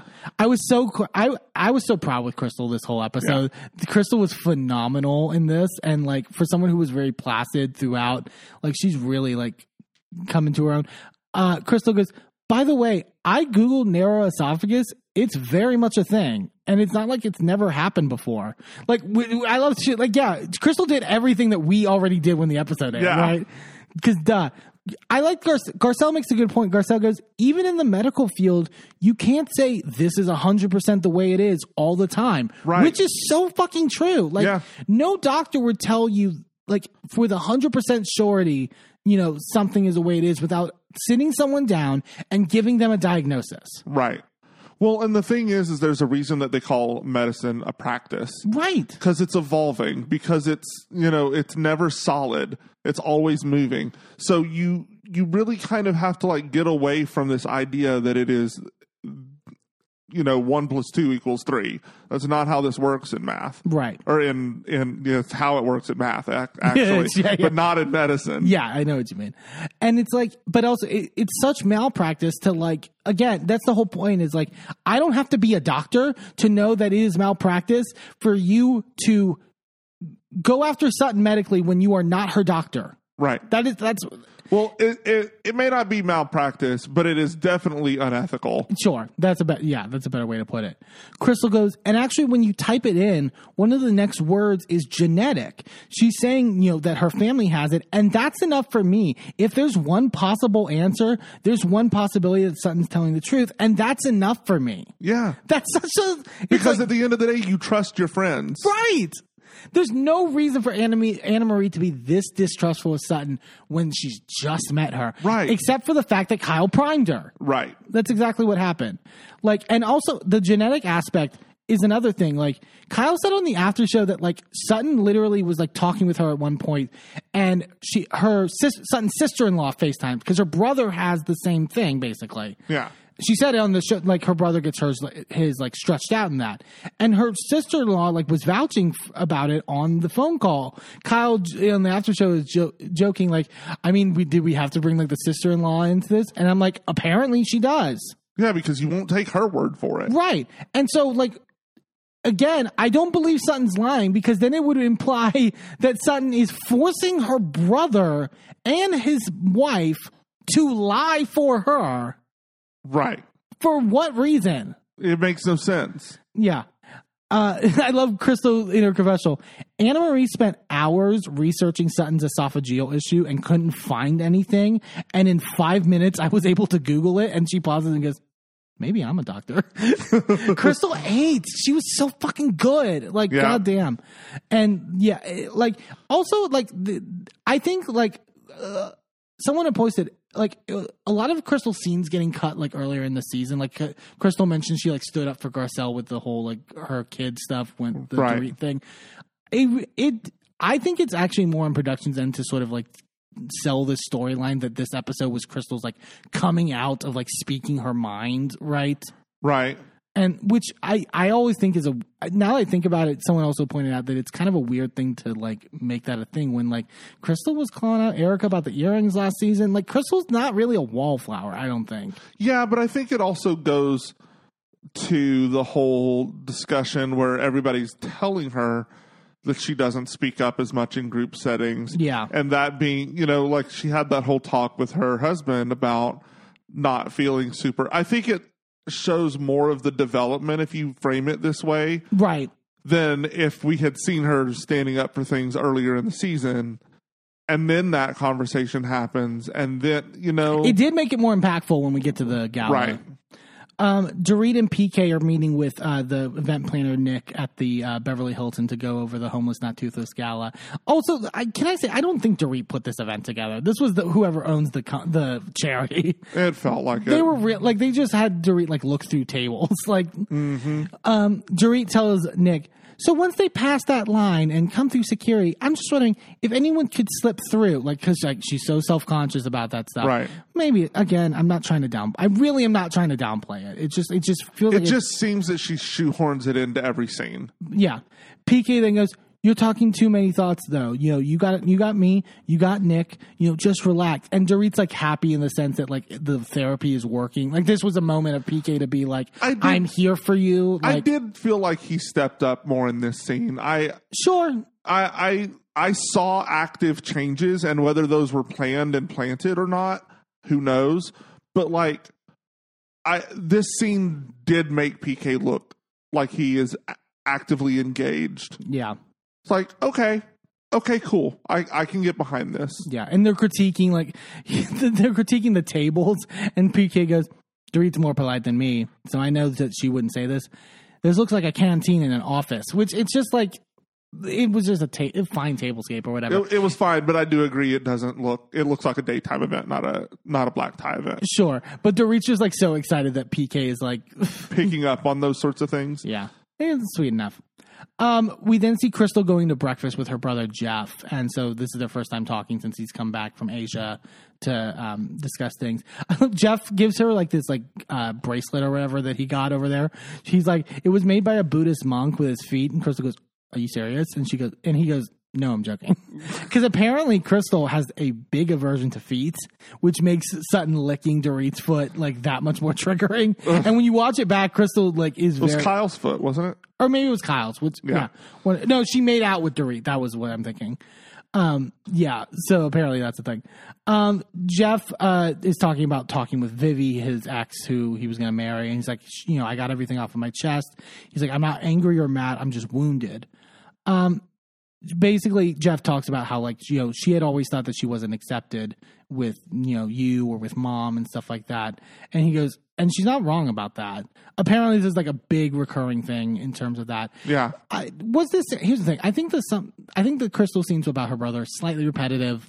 We kind of hear the same talking points all the time, but I think it's a valid story, and I think it was interesting to see Crystal having this element to her where she is this super protective, maybe overly judgmental in certain regards. Well, it's a nice balance, right? Because we have this story with the girls where she doesn't speak up and she doesn't put her foot down and she doesn't speak her mind, and she's completely opposite with her brother, right? Where she does insert herself. She does say, this is what I think, this is what needs to happen. Yeah. And so it is a nice contrast. You see that she has the potential to do that, right? And she just doesn't apply it in the correct way. I also liked the fact that this conversation took very much the same direction as Crystal's conversation earlier in the season with her husband, because it shows, okay, I realize this in myself. I don't need him to tell me these things. I realize I was wrong. Yeah. And then to have this conversation where he is bringing up his concerns and it matches what she has already acknowledged in herself. So it really does validate that to me, and it shows a nice parallel with this conversation. So I was fine with the fact that it echoed, because to me it validated and it drove it home that this is an issue and that Crystal has tried to grow from that. Right. Crystal's as an only child, she couldn't possibly understand our relationship. And Jeff goes, look, another woman coming into my life is problematic for you and mom. My wife will definitely have to accept that, and so will you guys. He's like, I'm not going to throw you down completely, but there has to be a give or take in certain regards. And she's like, I tell mom this all the time. Mom did a great job as a mom. You did a great job as a sister. But your work is done. Trust that you did a good job. Yeah. In that regards. And he talks about he's relocating to Asia for half the year, basically. He's going to DJ and do all that kind of stuff. And Crystal's having that anxiety in terms of like not having that. So I really felt it in this scene. Like I could feel Crystal's like true emotion in that. Everyone's getting ready for the Homeless Not Toothless gala. Dorit is of course taking pictures on the balcony in her dress. Like it's not Dorit unless she's like trying to get like an Instagram moment, like with the working out thing. It was like, I guess when you look that good, you kind of have to take advantage of glam. Sure. But like, come on. Yeah. Kyle and Mauricio get in the car to go, and Mo asks about everything that happened at Lorene's event. She's like, yeah, I just tried to balance it in terms of like mood and like, but it came off really well. Mauricio goes, none of the guys went right. And Kyle goes, no. I feel like Mauricio asking about like, well, none of the other husbands were there. Like, it's kind of like trying to like justify it. And it's like, again, like, I think that tells me also that what you did is kind of fucked up. Yeah. So, And it also doesn't matter where they are in their relationship. Right. It doesn't, like, if you have any sort of respect for Kyle at all, you show up. Yeah. Mauricio goes, just been traveling so much, like trying to get caught up. And Kyle goes, yeah, and now I'm going to be traveling too. Mauricio goes, you're going next weekend, right? And Kyle goes, yeah, and then after that I go to Spain. And Mo is like shocked by this, which you were like, they do a girls trip for the show. Like number one, you're not shocked. But number two, Kyle literally says that you used it for shock factor and you used it to kind of punish him for not being at the event. But then you're telling us now that you told him not to come and that it was fine. Yeah. Don't cancel your event. She literally says in her confessional, I mean, it's a little taste of his own medicine. I don't really get a heads up. So, oops. Like she's so contradictory. Yeah. She's saving face. It's only to save face. And I can give passes in terms of that, but you have to acknowledge that like you're doing it. At a certain point, you have to give us the real story. Yeah, I agree. And she never does. Guests start arriving to the gala. Oh my God. Erica's like waiting around with one point, just being like, where is everybody? This guy walks up to her and goes, hi, I'm Justin. And she goes, hi, I'm Erica. Nice to meet you. He goes, you look really beautiful. Like clearly like trying to like start something. Erica goes, wait, what's your name? And he goes, I'm Dr. Justin Ron. And she goes, I'm your patient. I was just in for a cleaning. Like I had to. And then he literally says that your teeth are he starts flirting with her more. You can't date your patient, sir. No. And she literally like, I'll see you next time. And she walks up and she just goes, oh my God, I just saw my dentist. Like, yeah, that's I would get a new dentist. Also, I wouldn't be scurrying to go to him after seeing that behavior on television. No. Yeah. Unless you want to get taken advantage of by your dentist, in which case, fine. I bold of him for not having Bravo like beep his name out. Yeah. Anna Marie and Marcellus are taking photos on like the step and repeat on the carpet. Mauricio and Kyle are in the corner, and Mauricio's like, let's see them teeth, like making joke because it's almost not toothless. And Anna Marie and Marcellus are laughing, and Kyle's like, Mo, let them do their thing. Like Kyle is pissed at everything that Mo does. Yeah. It's one of those things where it's like they just can't do anything right. Well, once you hate someone, yeah, everything that they do is offensive. Kyle goes, what's in that drink? Is it alcohol or weed? I forgot. And it's like, you don't put weed in a drink. You're just saying that to like... Well, you can put weed in a drink. I guess, but like, you're kind of making a dig. Like, yeah. Like it's...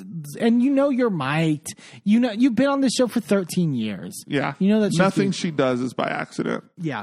And it's so awkward. They're like taking photos as a couple, and it's just like weird. And then Mo's like, okay, you do some alone. And like, it's just... Yeah, it just doesn't feel romantic. You can see the spark is completely gone. Yeah. The ladies are by like a table or whatever talking. Sutton comes up. Crystal goes, how's your esophagus? And Sutton goes, I have a magical esophagus. And oh my God. Erica goes, an ME and an MP. Because apparently this came up when Erica and Garcelle and Sutton were together, that something about Sutton having a magical pussy. Which like, ew, God. And then Sutton takes it one step further. The confessional goes, my magical esophagus is like my MP in that it's smooth and silky and also very tight. It's like which she delivers with a straight face, and I have no clue how she did that. American Ballet Foundation, I tell you, they're going to love that. Yeah. It was funny, though. Sutton's telling them about the Anna Marie stuff. She's like, don't fuck with me about my esophagus. You don't talk about my body behind my back. It's not going to go well. Erica just keeps going, yeah. I think Erica was agreeing. Like, again, it's like, I don't think Erica's willing to be like, Anna Marie, you're stupid, but like, she's not unagreeing with Sutton. Right. Anna Marie goes, it was so amazing. Anna Marie then starts to head towards the table and they invite her over. Like, come on over. Sutton's like, good, come on in. Erica goes, here we go. And Sutton goes, what? Don't be afraid. Crystal goes, no one's afraid of her. Like, Sutton, I was so happy. Like, Crystal's amazing in this too. But I was so happy with how Sutton just came on fucking ready in this fight. She was not going to like pussyfoot and like sort of like is that magical pussyfoot? Magical pussyfoot, yeah. It's really a good contrast with like the like how we were mentioning of how she was kind of dancing around Kyle a little bit in terms of the stuff. That tells me she cares about Kyle, at the very least respects Kyle to a certain extent. Anna Marie, like fuck this bitch. Fuck her. So Anna Marie comes up and she goes, hello, my dear, how are you? Hugs, and Sutton goes, I'm good. We need to talk. And Anna Marie goes, yeah, we do need to talk. And Sutton goes, oh no, we're going to talk right now. Like very clear. Marcellus is just like, I'm going to leave you, honey, and like, you know, go off. Sutton goes, you picked the wrong person. Like, just straight up off the bat. And immediately Anna Marie is going at it. She goes, okay, seriously, Sutton, let me explain something to you first. And Sutton just goes, excuse me, ma'am. Excuse me, ma'am. No, ma'am. No, ma'am. No, ma'am. It's so perfect. Erica said something about like this particular no, ma'am can get you smacked where she's from or whatever. So again, it's like, are you with Sutton or not? It was odd. Like, it was weird to me. Anna Marie goes, I don't yell, so if you want to make me yell, I will match your tone. And Sutton goes, I'm not yelling. Anna Marie goes, you were, now you're lying. You were yelling. And Sutton goes, oh, is this my third lie? Like, she was just like, what are you going to come at me now, bitch? Come on.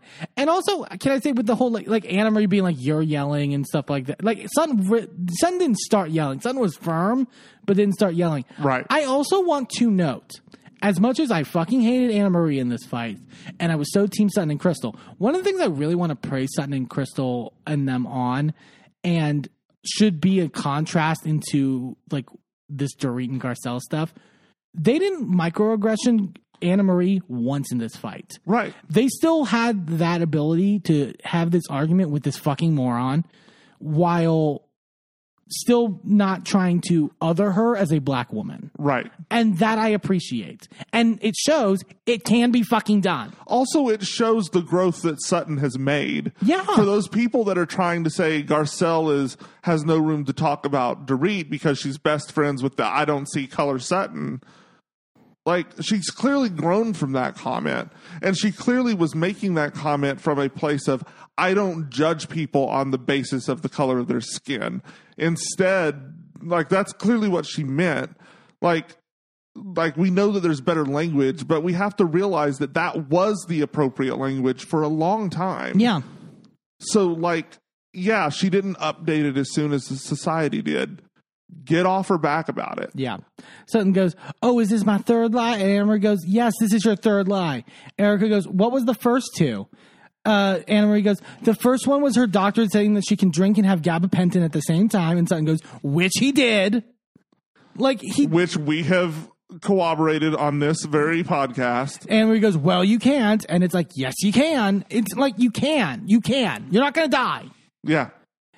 Sutton goes, are you my doctor? Anna Marie goes, it doesn't matter. Yes, it does. I'm sorry. From a medical perspective, it does matter. Yeah.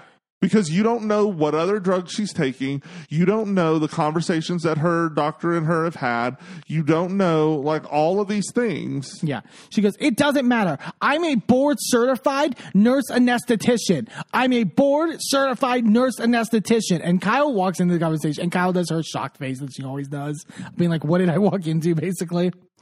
Sutton goes, I have a board-certified doctor, GI, that I have seen. As she's saying, Anna Marie just keeps going, great, like so condescending. Like, shut up. Sutton goes, so I know what I have. And you said that I made up. And Anna Marie goes, I didn't say you made it up. Crystal goes, you said she lied. Like, what do you mean?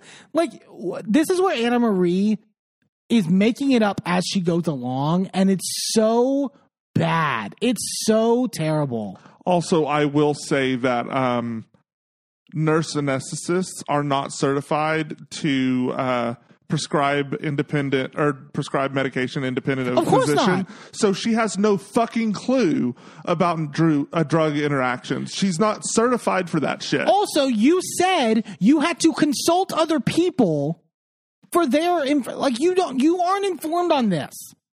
Stop. Yeah. Crystal says, you said that she lied. And they show a flashback to the conversation from the ceremony thing, where Anna Marie tells Garcelle, I think she's sweet as apple pie, but I've known her for 14 seconds and I've heard 2 lies come out of her mouth. So she said she lied. Anna Marie goes, I said what she said does not make sense medically. Crystal says, you said that as well, but you said that she lied. Anna Marie goes, I said, if it's a lie, if. Which implies it's a lie. Shut up. But you didn't say that. She's literally making shit up. Yeah. And Garcelle literally repeats back to her, you said I've met her 5 minutes and she's lied twice. And that's what she said. Verbatim. Yeah. Like it's like Garcelle and Crystal were so on point with all the information to where Anna Marie just looks stupid. They had the receipts, they had the proof, they had the timeline, and they had the screenshots. Yeah. She says, yeah, about the gabapentin and potentially this. And Crystal goes, so you said she lied. Just say it. Anna Marie then goes, Crystal, you were the one saying she has an eating disorder. And Crystal goes, are you out of your mind? Wild accusation out of left field. And Garcelle goes, oh, no. Like literally. Because Garcelle was there for that conversation. And it's so stupid. You have multiple people who were there who know that didn't happen. Why are you acting like it? Also, Crystal has an eating disorder. Why would she then accuse someone else of that? So crazy. Sutton goes, at Kyle's celebration, I laughed for her friend. Inappropriate to bring that up. Crystal literally goes, you literally spent 2 hours talking about her to where Garcelle and I literally had to leave because it was so annoying. Jesus Christ. And then they show a compilation and Crystal's being generous. It wasn't 2 hours. It was 4+ hours from early 6 p.m. to 10:50 in multiple different conversations, talking to Teddy about it, talking to random people about it. Wild. What is wrong with her? Who is this woman? I don't know. You've known Sutton for 5 fucking minutes. It's crazy. Anna Marie, this was such a moment. Anna Marie goes, I am trained to be a critical thinker. And Crystal just goes, oh my God. Well, would you engage that, please? Because you haven't used it yet. It was such a mood for Crystal to just be like, really?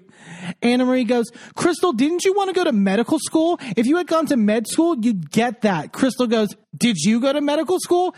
If you notice, Anna Marie goes, no. Then what's your point? You're saying, oh, you would know that if you go to medical school and then admit that you didn't go to medical school? You fucking moron. She literally got a bachelor's degree in nursing, which you can get at almost any 4-year college. And then she took at least a year to practice as an RN. Yeah. And then went back and got a master's degree in anesthesiology. That is it. It's crazy. It's like, Crystal goes, didn't you tell me that you were an anesthesiologist when I met you? Anna Marie goes, here you go, downplaying my job again. No, she's not. She's questioning what you said. What downplaying the job? Crystal just goes, you're such a bitch. And everyone is so shocked. Crystal has been she is the tea kettle that's been on the stove all season. And bitch is heated. She is. Later in the episode, she's on the phone with Erica. Erica's like, you went in. Crystal's like, well, it was fucking how do you expect me to not say stuff when you're being that crazy? Yeah. me watching it at home, I couldn't keep my mouth shut. Oh, no. Yeah. It was wild. And then it gets wilder. Because then Anna Marie in her confessional goes, Crystal told us she wanted to go to medical school. And then we show a flashback when they're on like the bus to, I think, like Ojai. And Crystal talking about like, and it's such like just like talking about themselves, right? It's not like a deep thing. She's like, my plan was actually originally to go to medical school, but like I got with Rob, and Rob was like, I want to get married quick, whatever. So I didn't go to medical school. It's not like, it wasn't like a passionate like sob story that Crystal was saying. It was just some offhanded information. But she says, Crystal told us she wanted to go to medical school. Her husband wouldn't have waited for her. So I think that Crystal resents me because I'm in the medical profession. She's taking out what she didn't get to do on me. And I was like, this bitch is in fucking La La Land. Well, I mean, she is. They live in L.A. Yeah, but like... like she's literally in La La Land, and also she's delusional. Utterly delusional. Beyond delusional. Maybe the most delusional I've ever seen on Housewives. Yeah, it's and what out is, there. And also, what is the fact that this is also a pattern? Because she also said that Dr. Nicole on Miami was clout chasing off of her by posting that video in response. It's like, I loved Nicole's response to that. Oh, it was so good. Because she said something, I think, because she was on Watch What Happens Live as well, with right? Erica, yeah. And she said, I outclass her medically, professionally, and on this show. Educationally. Like, yeah, like she's been on Housewives. She's an actual housewife for 3 years. Yeah. You've been here for 3 episodes, maybe. How am I clout chasing? Like, how? And the way she's an actual anesthesiologist, by the way. And the way that it sounded in the audience when she said that, like they gave her a standing ovation. and if you notice, Andy's face was just like, yeah, she ate that. Anna Marie's done. This girl is done. Fuck the transphobic husband, who's also possibly a rapist. Like, yeah. Bye. Like, we won't even need to get into that. Like, this is reason enough. We're done. Yeah. Sutton goes, you owe me a big apology. Anna Marie then goes, I apologize, Sutton, for being concerned and inquisitive. Oh, bullshit. I was like fed up with her. I was so fed up. I was ready to throw something at the fucking TV. Concerned and inquisitive about something that anybody in my, and then she looks to Crystal and goes, fake profession. Shut up. You're the way Crystal just laughs at her like this bitch, like, would have been concerned about. I do apologize for that. Whether you accept that or not, it's on you. She's the worst. Ugh. I have never seen someone more undeservedly condescending. Yeah. It's one thing when you actually like have earned that right to be like, look down your nose at someone, but you haven't. Not at all. You've been here 3 seconds and you've done nothing but stir the pot since you got here. I'm so glad Sutton called out in the confessional. She goes, thank you. I appreciate your non-apology apology. I'll take it because I don't want to talk about my esophagus anymore. Yeah. Like, it's, like Sutton really is being the bigger person in this. So it disperses. Kyle then goes and tells Dorit about the fight that happened, and Garcelle joins her. Kyle's like, Anna Marie was so heated and worked up, which I'm like, okay. I think Kyle realized in that moment this isn't working. Anna Marie, this is not going to read on television at fucking all, which means it was worse in the room. Yeah. And like she's like, I have to abandon fucking ship. She doesn't fully sell Anna Marie down the river, but like she is just like, I'm going to look stupid defending this. Yeah. And Kyle then says, I never seen Crystal like that either. Like, I didn't know she had that in her. Which, like, I feel like she always did. She just needed a fucking moron to deal it with. Dorit says her confessional, come on, ladies. This is about the homeless and the toothless. And I'm like, oh, so you can make that joke?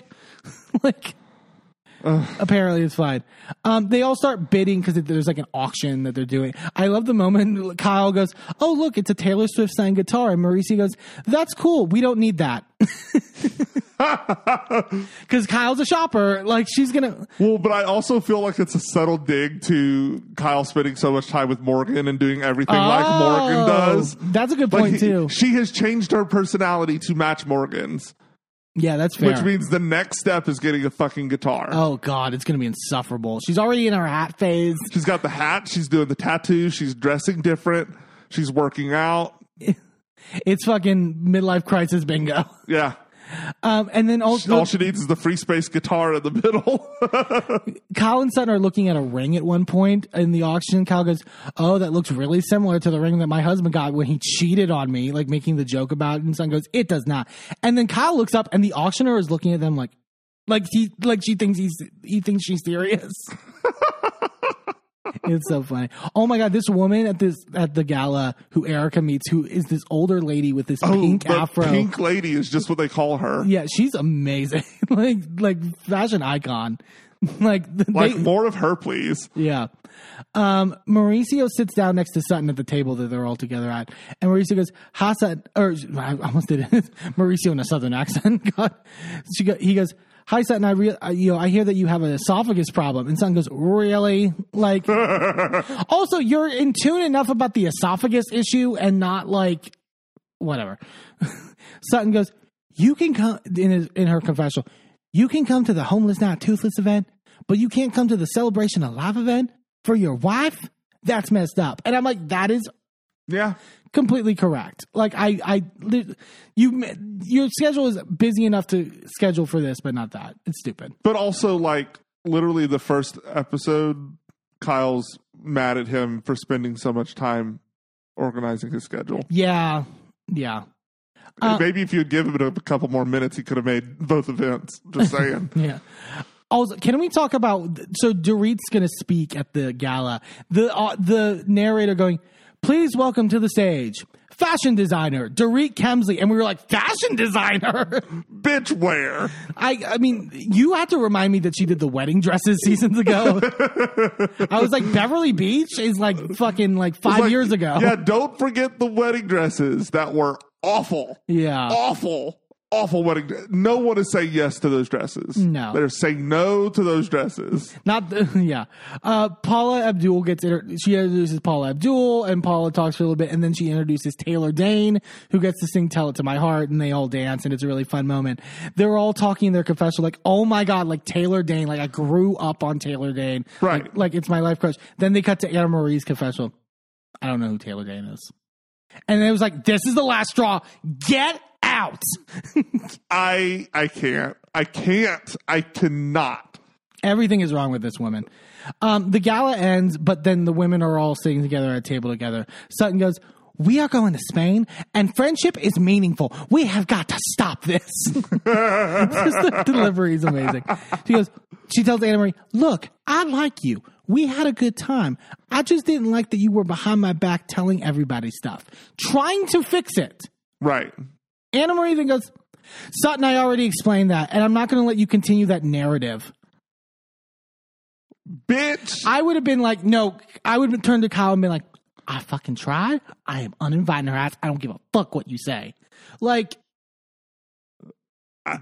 wild. You're not going to talk to me like that. Wild. But then, okay, so this dinner happens magically. So then the ladies are in their homes next, however many days. You know what I would have done if I was her? I would have literally looked down the barrel of that camera and said, "Get me a producer." Yeah, exactly.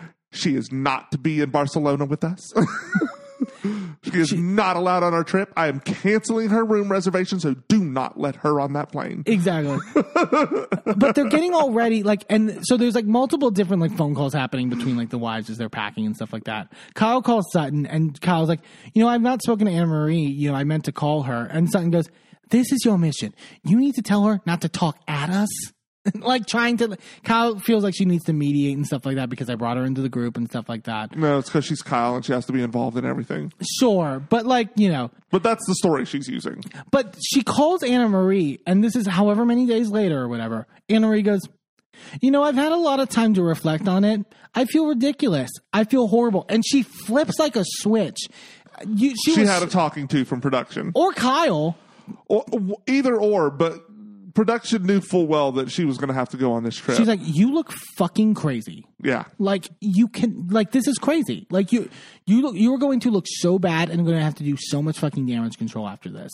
Because that's my thing. You're not so, like, when Sutton is trying to mediate, you're setting a narrative, whatever. You're, like, so much in the mode still. To flip like that doesn't make sense to me. Like, out of all the things that you packed to bring on this trip, leave that shit at home. Yeah. Do not pack this. Leave that at home. You don't need it. Yeah. Erica's FaceTiming Crystal. Erica goes, you called her a bitch. And Crystal goes, yes, it's rude to call someone a bitch, but she was. I love Crystal. Yeah. If it quacks like a duck, it's a bitch. Basically.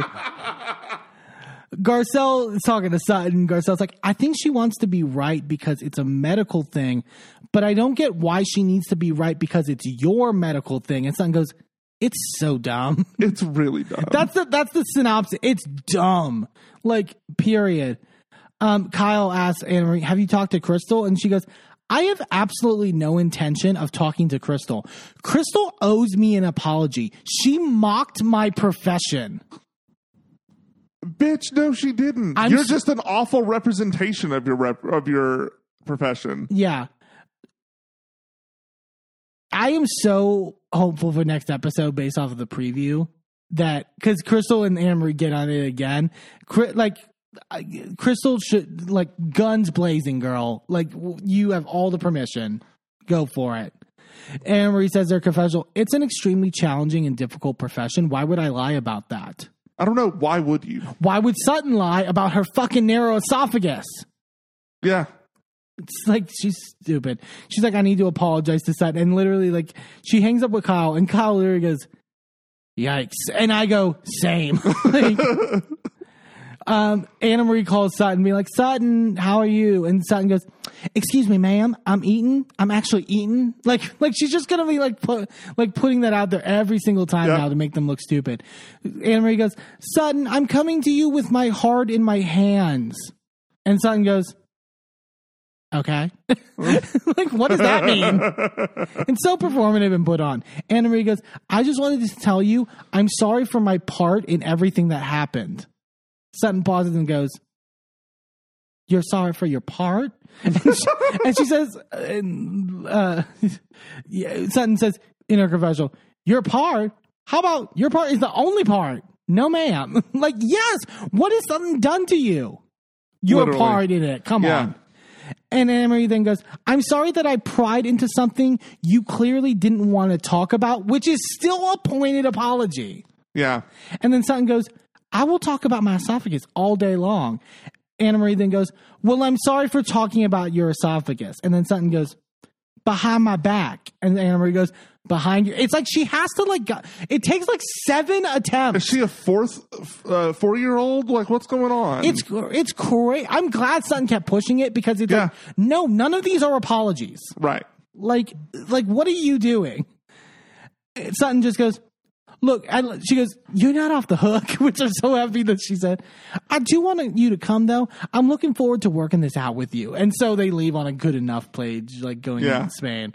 But it was like, my God, like, what a flop of an episode for Anna-Marie. Yeah, Utterly but a great terrible. episode otherwise. Oh, fully. Like, everyone else, did amazing. It was fantastic. That was Beverly Hills. We're going to take a quick commercial break, and then when we come back, we're talking the newest episode of Real Housewives of Miami. Don't go anywhere.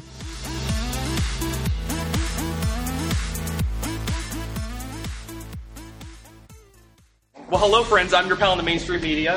And I'm the Riz. And, Riz, it takes years of strenuous, dedicated training before you're worthy to step inside a professional wrestling ring. But it takes even more time to develop complex, highly astute opinions about professional wrestling. Am I right? That is correct. And you know where we can find that? Yes. On the Wrestling Mayhem. That's right.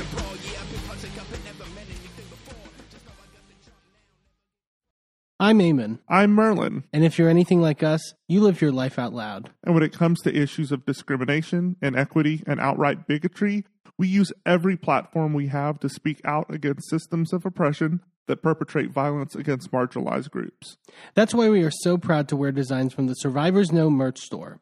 Their team has created designs that feature unapologetic, empowering, and survivor-centered messaging that range from mild, like accountability is love and toxicity is not on the menu, to a little more spicy. like one of my favorites, fuck your laws, fuck your system, transformative justice now, which has a cute little happy flower on it. Each design is available on a variety of items from t-shirts and hoodies to bags, blankets, magnets, and even stickers. And as more items become available, the options will continue to grow. 100% of the proceeds go back into supporting the amazing work done at Survivors Know to support survivors, workers, and survivor advocates by organizing, challenging the status quo, and creating alternatives to the systems that fail us. Support Survivors Know by shopping today at survivorsknow.threadless.com. That's survivorsknow.threadless.com. Sidekick Media Services. We are your sidekick in business for social media, video production, and more. Find out more at sidekickmediaservices.com.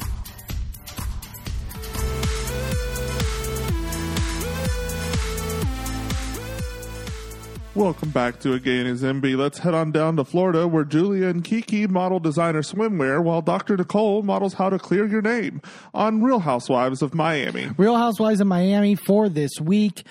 This was, I wouldn't say it's a light episode because there was like good confrontation in it and sort of like, you know, Right. battles. But it you was, also just can't ignore models on a runway. Yeah, it like, was- that's fun. this was an opulent episode. And I think Yes. that's the thing with Miami is that they Opulence.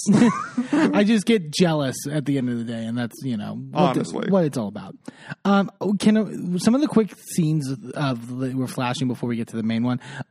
Lisa pumping her own gas in the rain, which was like In the rolls? Yeah, which like, what is happening? But I feel like Lisa realized she looked stupid with the whole like, you know, how dare I drive a poor car? And she's just like, well, look, guys, I pump my own gas. Like, Can you imagine sitting at a Chevron station and bitch rolls up in a Rolls Royce and yeah. pumps her own gas? come on. Absolutely not. No, no one's buying it. With a camera crew. Come on. Yeah. Wild. So, as we mentioned, the Miami Swim Week is happening. And so we see Julia and Kiki going to their fittings for the different shows in which they're walking. Both of them tried on amazing things that they did not wear on the runway. You were, well, it's getting ahead, but like you were really disappointed in like how much covered they were. Both of them. Like at least with Julia, there's the excuse of she's like 50, I think. But even then, she's fucking gorgeous. I was about to say. Her body is amazing. Like they had her in that black one piece with the little jacket thing over it, and I thought that was going to be it. And then they added pants on it, and I'm like, how is this on a swim week runway? Yeah, it's like, and she made some comment during the fitting about like, you know, oh, can I have more clothes, like please? But she has a great body, and I think like I think she has the ability to do all that. But then they did the same thing to fucking Kiki. Yeah. She didn't like. Bitch has everything out all day, every day, and then she's the most covered up during swim week. Yeah, that was strange. It just didn't make sense to me. Julia talks a little bit about her background of like she was when she was in London, she was actually in part of the same modeling agency as Kate Moss, and they had, you know, They came up at the same time, yeah. Yeah, so she's a big fucking. I also love seeing their like past shots and stuff like that of their old work. Julia, fucking hell, man. That woman is and was gorgeous. I think she is one of the underrated, like most beautiful housewives right now. Yeah, I think so too. Yeah. And Kiki is doing her fitting for a different agency. Kiki we hear a little bit about Kiki's background too, of like when she started getting into modeling, coming like up from Haiti and stuff like that, and how like her stepmom and her dad didn't approve because of like Haitian cultures. She's like, when you do like swimwear modeling and stuff like that, they think of it as like pornography, basically. Yeah. And so and she says she was kicked out of the house at 15. Yeah. And she's like, I had to work at Burger King. And she cries and is very emotional about, I had no idea about any of this. Well, she said she still doesn't have a relationship with her stepmom. Yeah. And that's really, I mean, I think I said it last season. I really wanted to see more of Kiki's like personal backstory because I feel like there's a lot there. It put into context. Remember when I mentioned how deeply she was crying on the beach with that rage session thing that they were doing? I was like, there's something there. And so like, it's good to hear about that, you know. Yeah. And it's really good for, you know, she talks at the end of her like walk and stuff like that, how it, you know, she feels fulfilled and she feels like she's on the right path. And so, yeah, she's phenomenal. I love her. Yeah. We then go to Gertie and Russell. They're going out on like a lunch date, get together. Obviously the topic of like the cancer stuff comes up. Russell is like, yeah, you've been like, you know, it's been like a week of you like watching Sopranos. Like it's been like really depressing. Gertie's like, it is depressing. Like, but I want to be depressed. Like, is that okay? Like, what do I have to be happy about right now? There's nothing to be happy about. I felt bad to hear like you could really feel Gertie spiraling and like sort of, she's very like outward. I always say that she's outwardly emotional, but it's like for her to be like basically like, makes a comment at one point about like, you know, what's the point of doing anything other than just like sitting in bed and just like waiting to die? Like she doesn't say like that harshly, but it was like, it was like, you know, really gripping. So, cause she talked about how she needs another surgery, because they didn't clear out all the cells essentially, and she didn't hit her markers in terms of passage in terms of that, and she's worried that it could lead to her getting chemo and all that. She basically tells Russell like, look, I'm not doing it a third time, and I'm not getting a mastectomy either. I'm not doing that. And she's very adamant, and it's very it's Russell. I commend Russell a lot because you have to sort of like talk them off the ledge. Like that is like you can't. But he did it in a way where he's like clearly hearing your wife talk like that would be distressing, but he doesn't ever let that on. Yeah, he's like, it's already converted to invasive. Like, you have to do this. I really hope that he is getting the support somewhere that he needs, because him being the support for her, she can't be there for him. Yeah. In the way that he needs to deal with this. So I really hope he's getting support somewhere, because you can tell it's really wearing on him. Yeah. Russell's like, I mean, you need to prepare yourself for if it doesn't come back good. And Gertie goes, there's no way in hell. And Russell goes, no, there actually is a way in hell. Like, it's already happened. So, you know, I think it's important to set realistic expectations, because it's like Gertie says in her confessional of like, and I felt like sort of her frustration. It's like you get the diagnosis and you're like, okay, we just need to do a surgery, and then blah, blah, blah. And then it progresses to, okay, well, we need to do another surgery, and maybe it's chemo. And then like sort of like, and now it's invasive, and now you're going to have to do like, it is like, it becomes debilitating at a certain point emotionally, where it's just like, you don't think, like you think it's like, okay, I caught it early, I'm good. And then to see it not get done and still progress. Yeah. Like, really fucks with your mind. And like, you know. Well, and the frustrating thing is that like she decided to go with the lumpectomy instead. Right. Which these sorts of risks are inherent, right? Because you can't guarantee that you get all of it unless you do the mastectomy. So, I mean, and I'm sure her doctors talked through this with her, but until you're in the situation where it's happening, you don't really, like, it doesn't seem real. Yeah.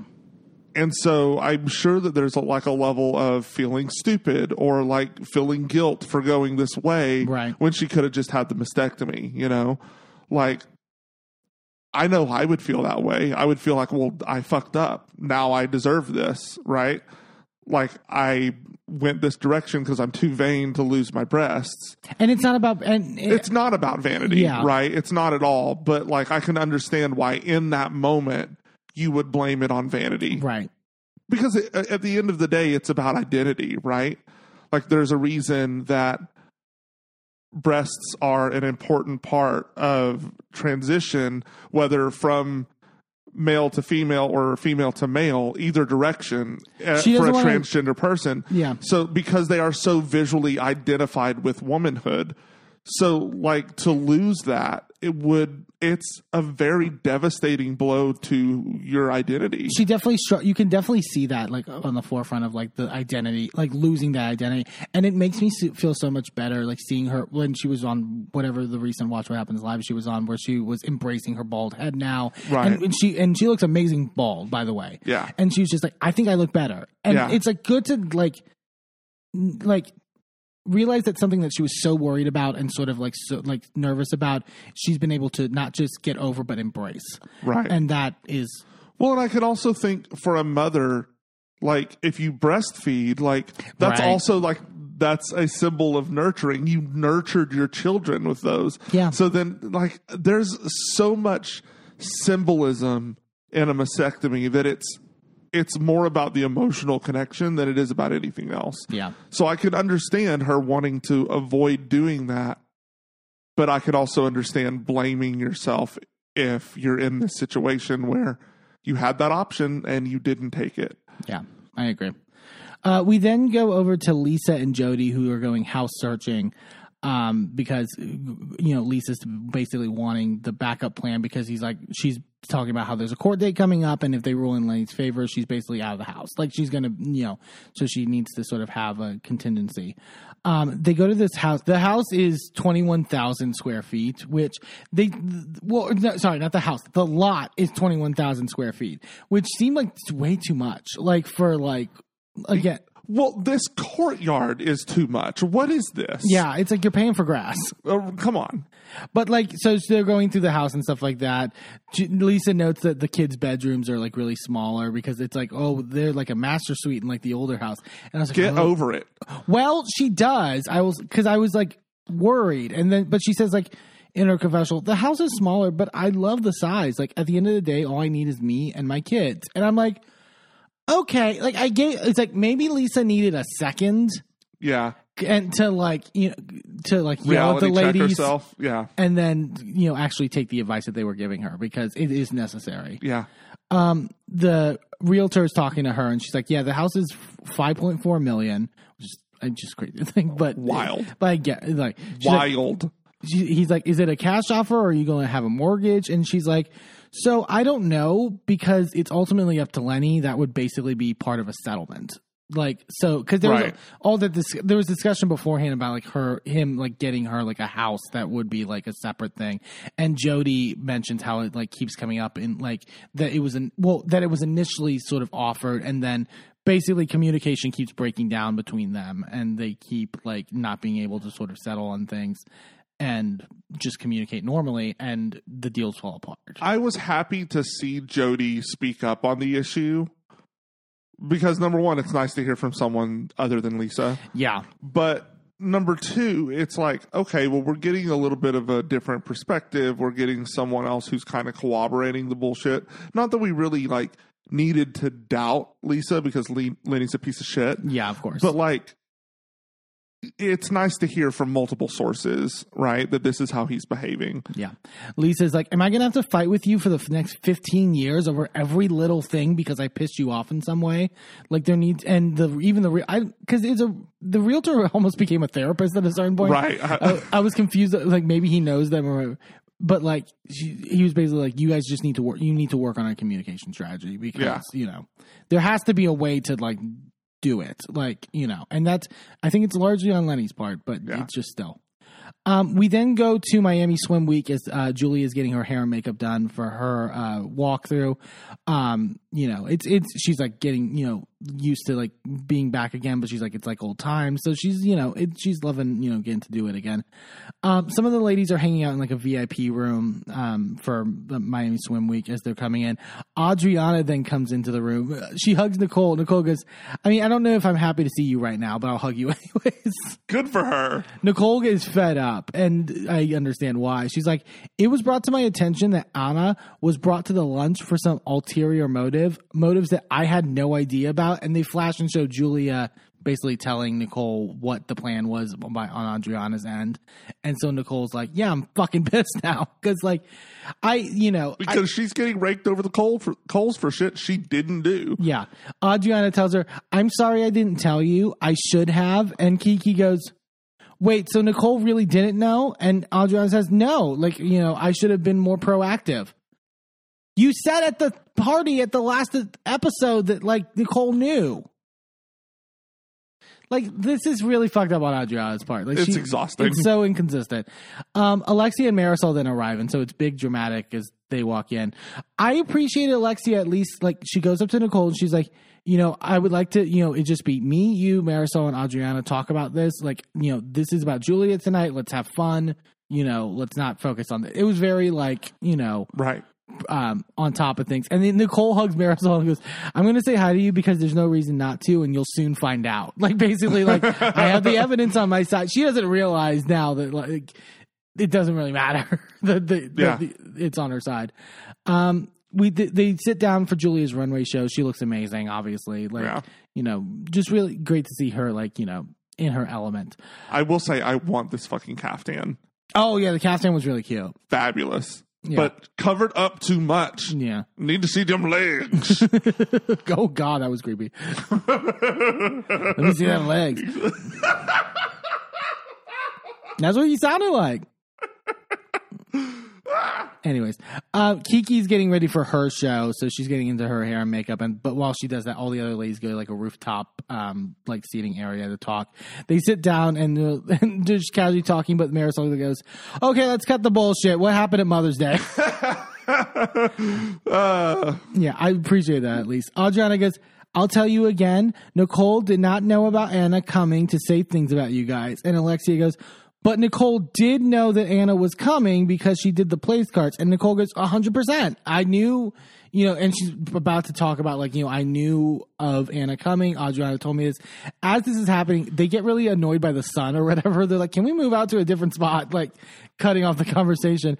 Marisol says their confessional, I'm pissed at people and I need to see their eyes. It's not about melanoma. It's to see if they're telling the truth. But also, like, melanoma's a big deal. Like, sure, let's not downplay the seriousness of skin cancer. Sure, but like, but also they were all wearing sunglasses, and I love that it was the idea of just being an excuse to see their eyes. I need to look you in your eyes. Well, you got to be able to tell if someone's lying. Yeah. Alexia says, Nicole, your friendship, your loyalty is to us, even though we've had our history. You brought someone on that has caused a lot of damage, which I could, it's... So, well, no, she did not bring Anna on. No, well, not that part. But I was saying the part about, like, your loyalty is to us. It's a little fourth wall of just, like, we are the cast on the show. Right. And so, like, this is a woman she almost wants to say, like, this is a woman clearly trying to get on this cast. And, like, trying to make it, But, I mean, she could still say that. She could say, this is the group of friends. Yeah. She's clearly a woman trying to infiltrate this. I love Nicole going, but there's no intention to be any problem by bringing her. And Alexia goes, she's a problematic person, which is just when you hear that term problematic person, you don't think of what she means when Alexia is saying that. Like she said some racist shit. No, apparently not. She just said she wished Marisol was dead, which is still bad. Nicole says in her confessional, I thought this was interesting. The times I've spoken to Anna, she didn't have much to say. Really, the only person she ever said anything about was Marisol. And she said, be careful with Marisol. I see the way that she created problems. I don't need Anna to tell me anything I don't already know. I'm like, I get it. Yes, if that was all Anna said, I get that's not terrible, but it's kind of inconsistent to say she didn't really have much to say, but she did say this about Marisol, but also I didn't know there was beef. Like, it's... If that is how Anna presented it, then I could see why it would be like, well, there's not really beef. They're not friends and she doesn't trust her. Yeah. Like, I can see why that would be the interpretation. I don't know if I would necessarily interpret it that way, but I can understand. Right.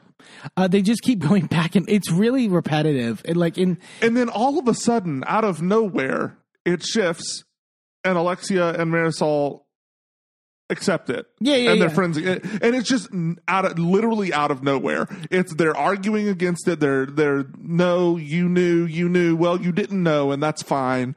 And so it was like, what? Yeah, to go from that to just I believe you was kind of strange. Sorry.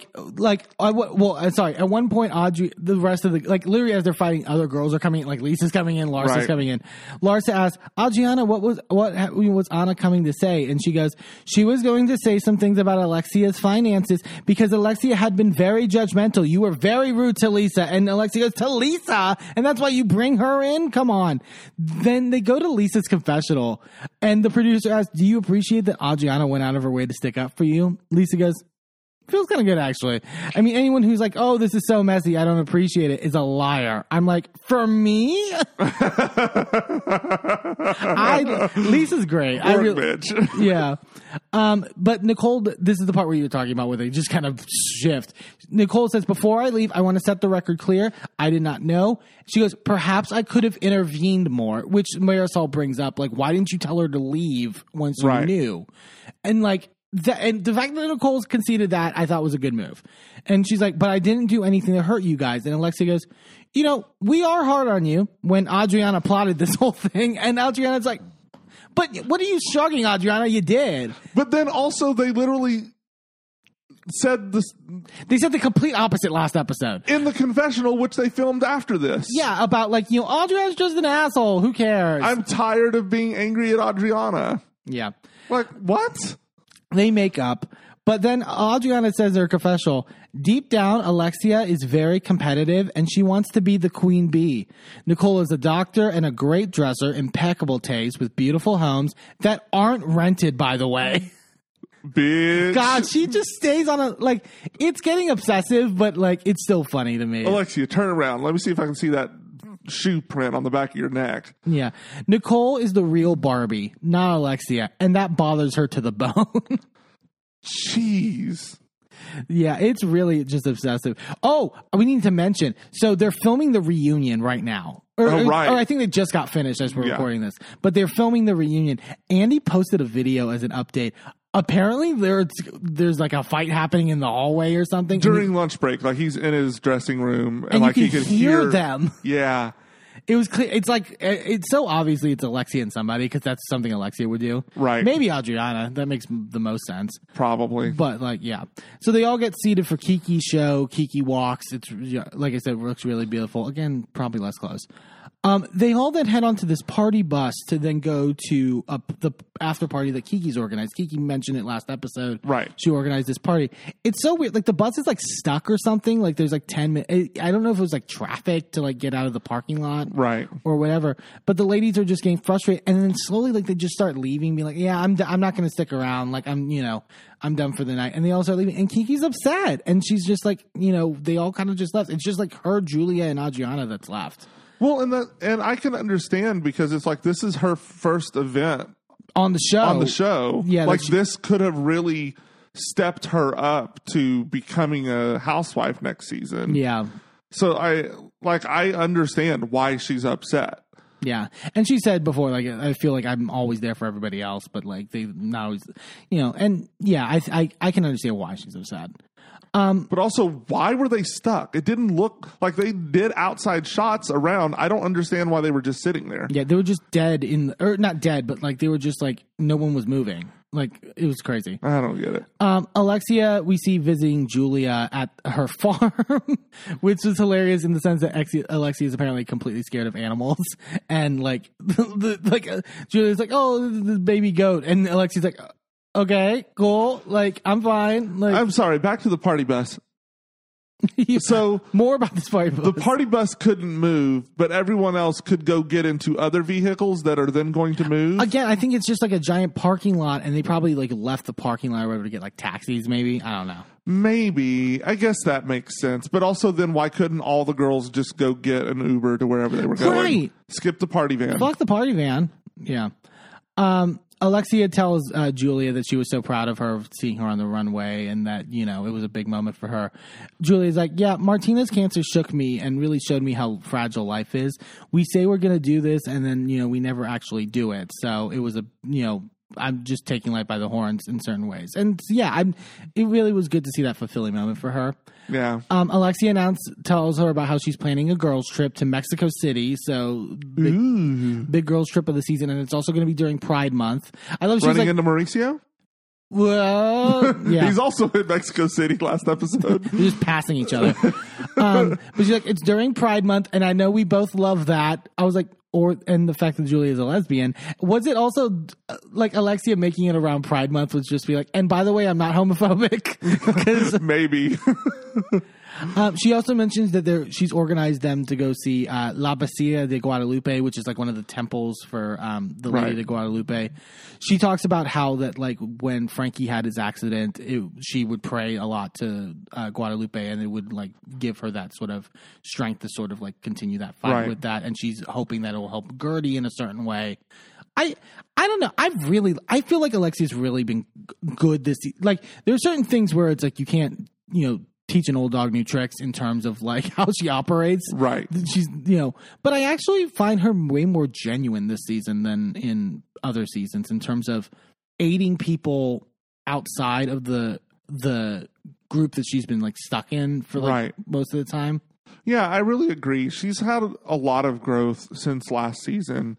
I thought really just like awareness of other people and like just opening her worldview a little bit. Yeah, I really enjoyed seeing that growth. You showed me the seating chart for the reunion, which I found very interesting because so Lars and Gertie are first seats, which I think is pretty deserved, and Alexia is in between Gertie and Julia. So they've finally broken up the like newbies versus OG stuff. Like Nicole's in with like Lisa and Larsa. Like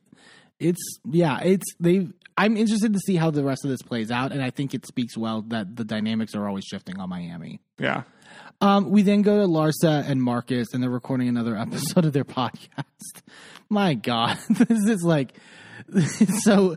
Who listens? Is it a video podcast? Because it looks like they're recording it on the laptop webcam. Well, literally at the end, Larsa goes, "Bye, everybody," and does like the cute, like almost like a kawaii, like sort of like thing, posing to. I'm like, is it on video? Who are you saying?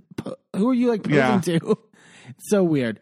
If anyone listens to their podcast, please let us know. Tell us if it's any good. Because we're not going to do it. Because I cannot imagine. Alexia FaceTimes her at one point, though, to invite her to Mexico City. I found it odd, at least with the editing of the music. Lars is like, yeah, do you know my tequila ceramic bottle manufacturer is in Mexico City? Maybe we could do like a tequila tasting. And Alexia goes, yeah, we'll have like several activities. I'll send you the itinerary. It was almost, she's like, no, we're not doing that. And it was I'm sure we'll be tasting a lot of tequila. Lars is like, what? Why not? Like, it was very much like in the background of like, why not? I need to promote my brand. Like, that's the only reason I'm here. And Alexia jokes, does it work that you'll be gone for 5 days, Marcus, like separation anxiety, and he's on like he's doing something like in Paris for like Fashion Week or something. And Larsa goes, that's our max. Like, I don't think we can do more than 5 days. So based off of this, Lars is self-quitting on Traders, right? Like, must be like she can't stay in that castle forever. Their podcast topic is about their age gap and sort of like the topic around that. And Lars and their group are going, who's older? No, just kidding. Like, we get it. Like, you want to look like you're fucking 30. I will say she looks younger than him. Yes, because she's done so much fucking work. It's odd. And she didn't look old before, but she was... No, but she looked older than she does now. Yeah, it's like... Ugh. I don't understand why you have to make that big of changes.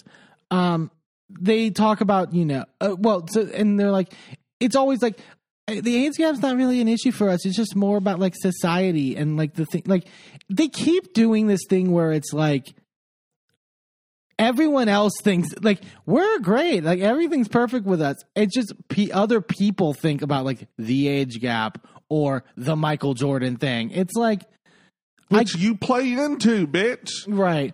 I realized what I hate about their conversations.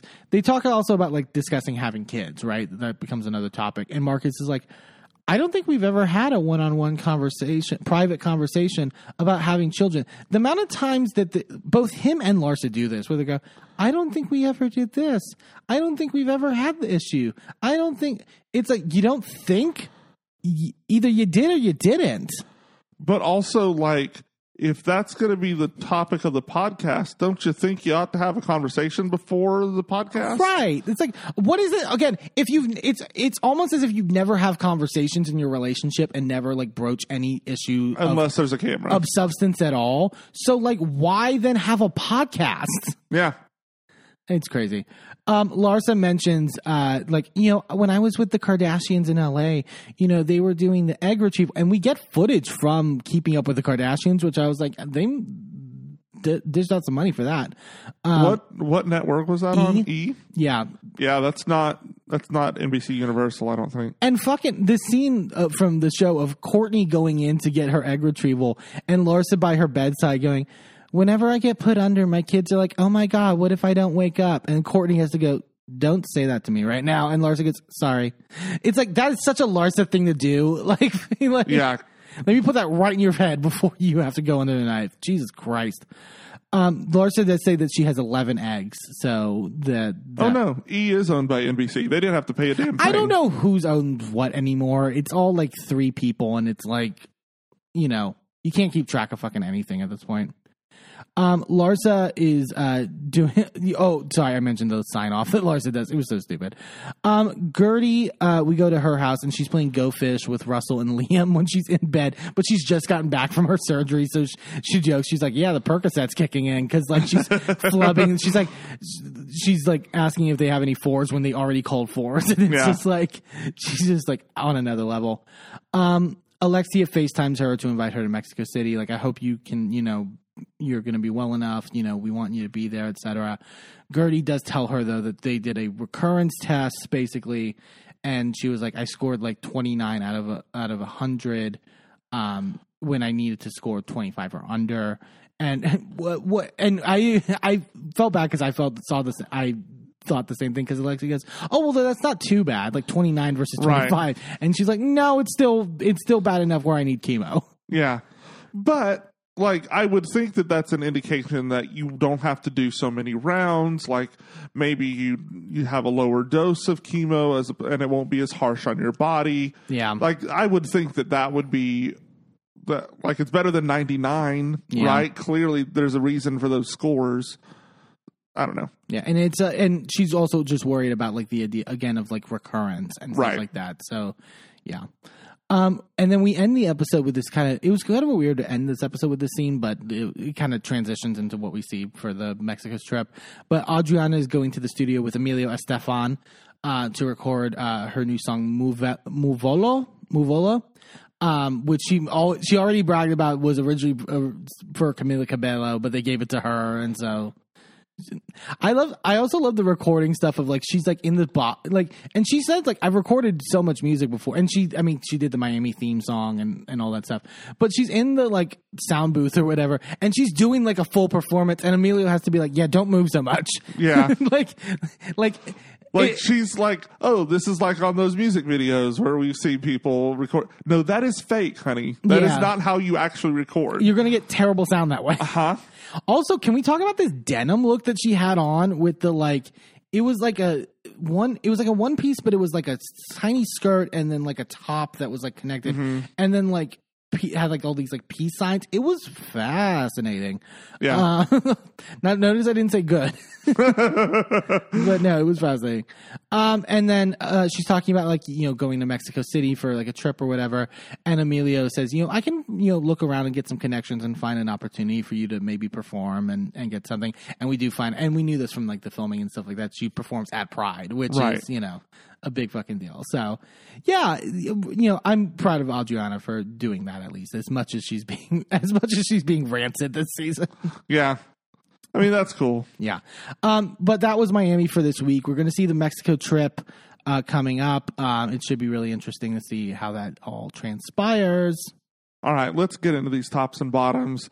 We have Potomac, we have Salt Lake City, we have Beverly Hills, we have Miami. What you thinking, babe? I'll start with my top. I'm going to give my top to Mia over on Potomac. I was very impressed by Mia this episode, both in the seriousness of what she sort of shared at the end and that poignant moment of sharing her story, but also how she was. That Juan scene was great, and it was everything that she understood the assignment in terms of what this show needed and what we as the audience wanted, and I appreciated that a lot.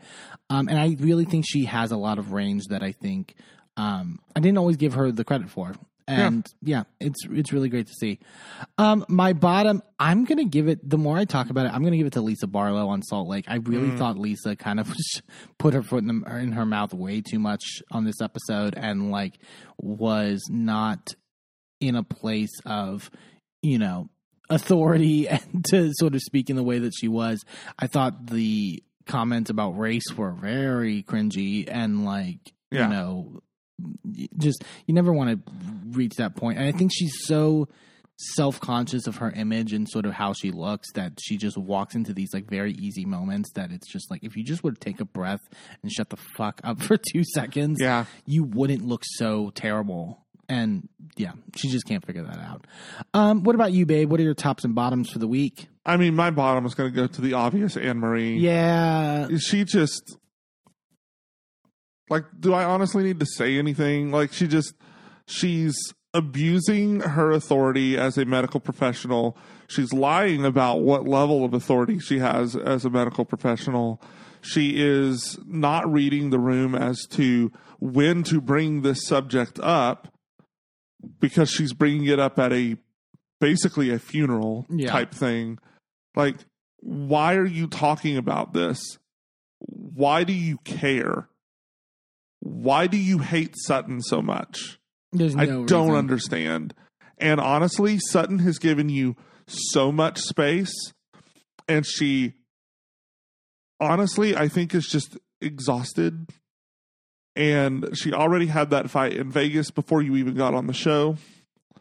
And so I don't think she really wanted another blow up. So in comes my top for the week, Crystal, to take over this fight. And Crystal does a magnificent job of shutting her bitch ass down. Yeah, it was great. It was phenomenal. It was inspiring. People will write sonnets about it in the future. And I feel like it's just going to continue. So I am going to be sitting here with a giant bowl of popcorn waiting for Anne-Marie to get her ass handed to her. Hey, thanks for tuning into this episode of A Gay and His Envy. Join us next time for more of our recaps and hot takes. And be sure to subscribe and leave a review wherever you are listening. And check us out on our social media at A Gay and His Envy on all the platforms. A special shout out to Shane Ivers, who wrote Pulsar, the song we use for our theme. I'm Eamon. I'm Merlin. And we're out. This show is a member of the Sorgatron Media Podcast Network. Find out more at sorgatronmedia.com.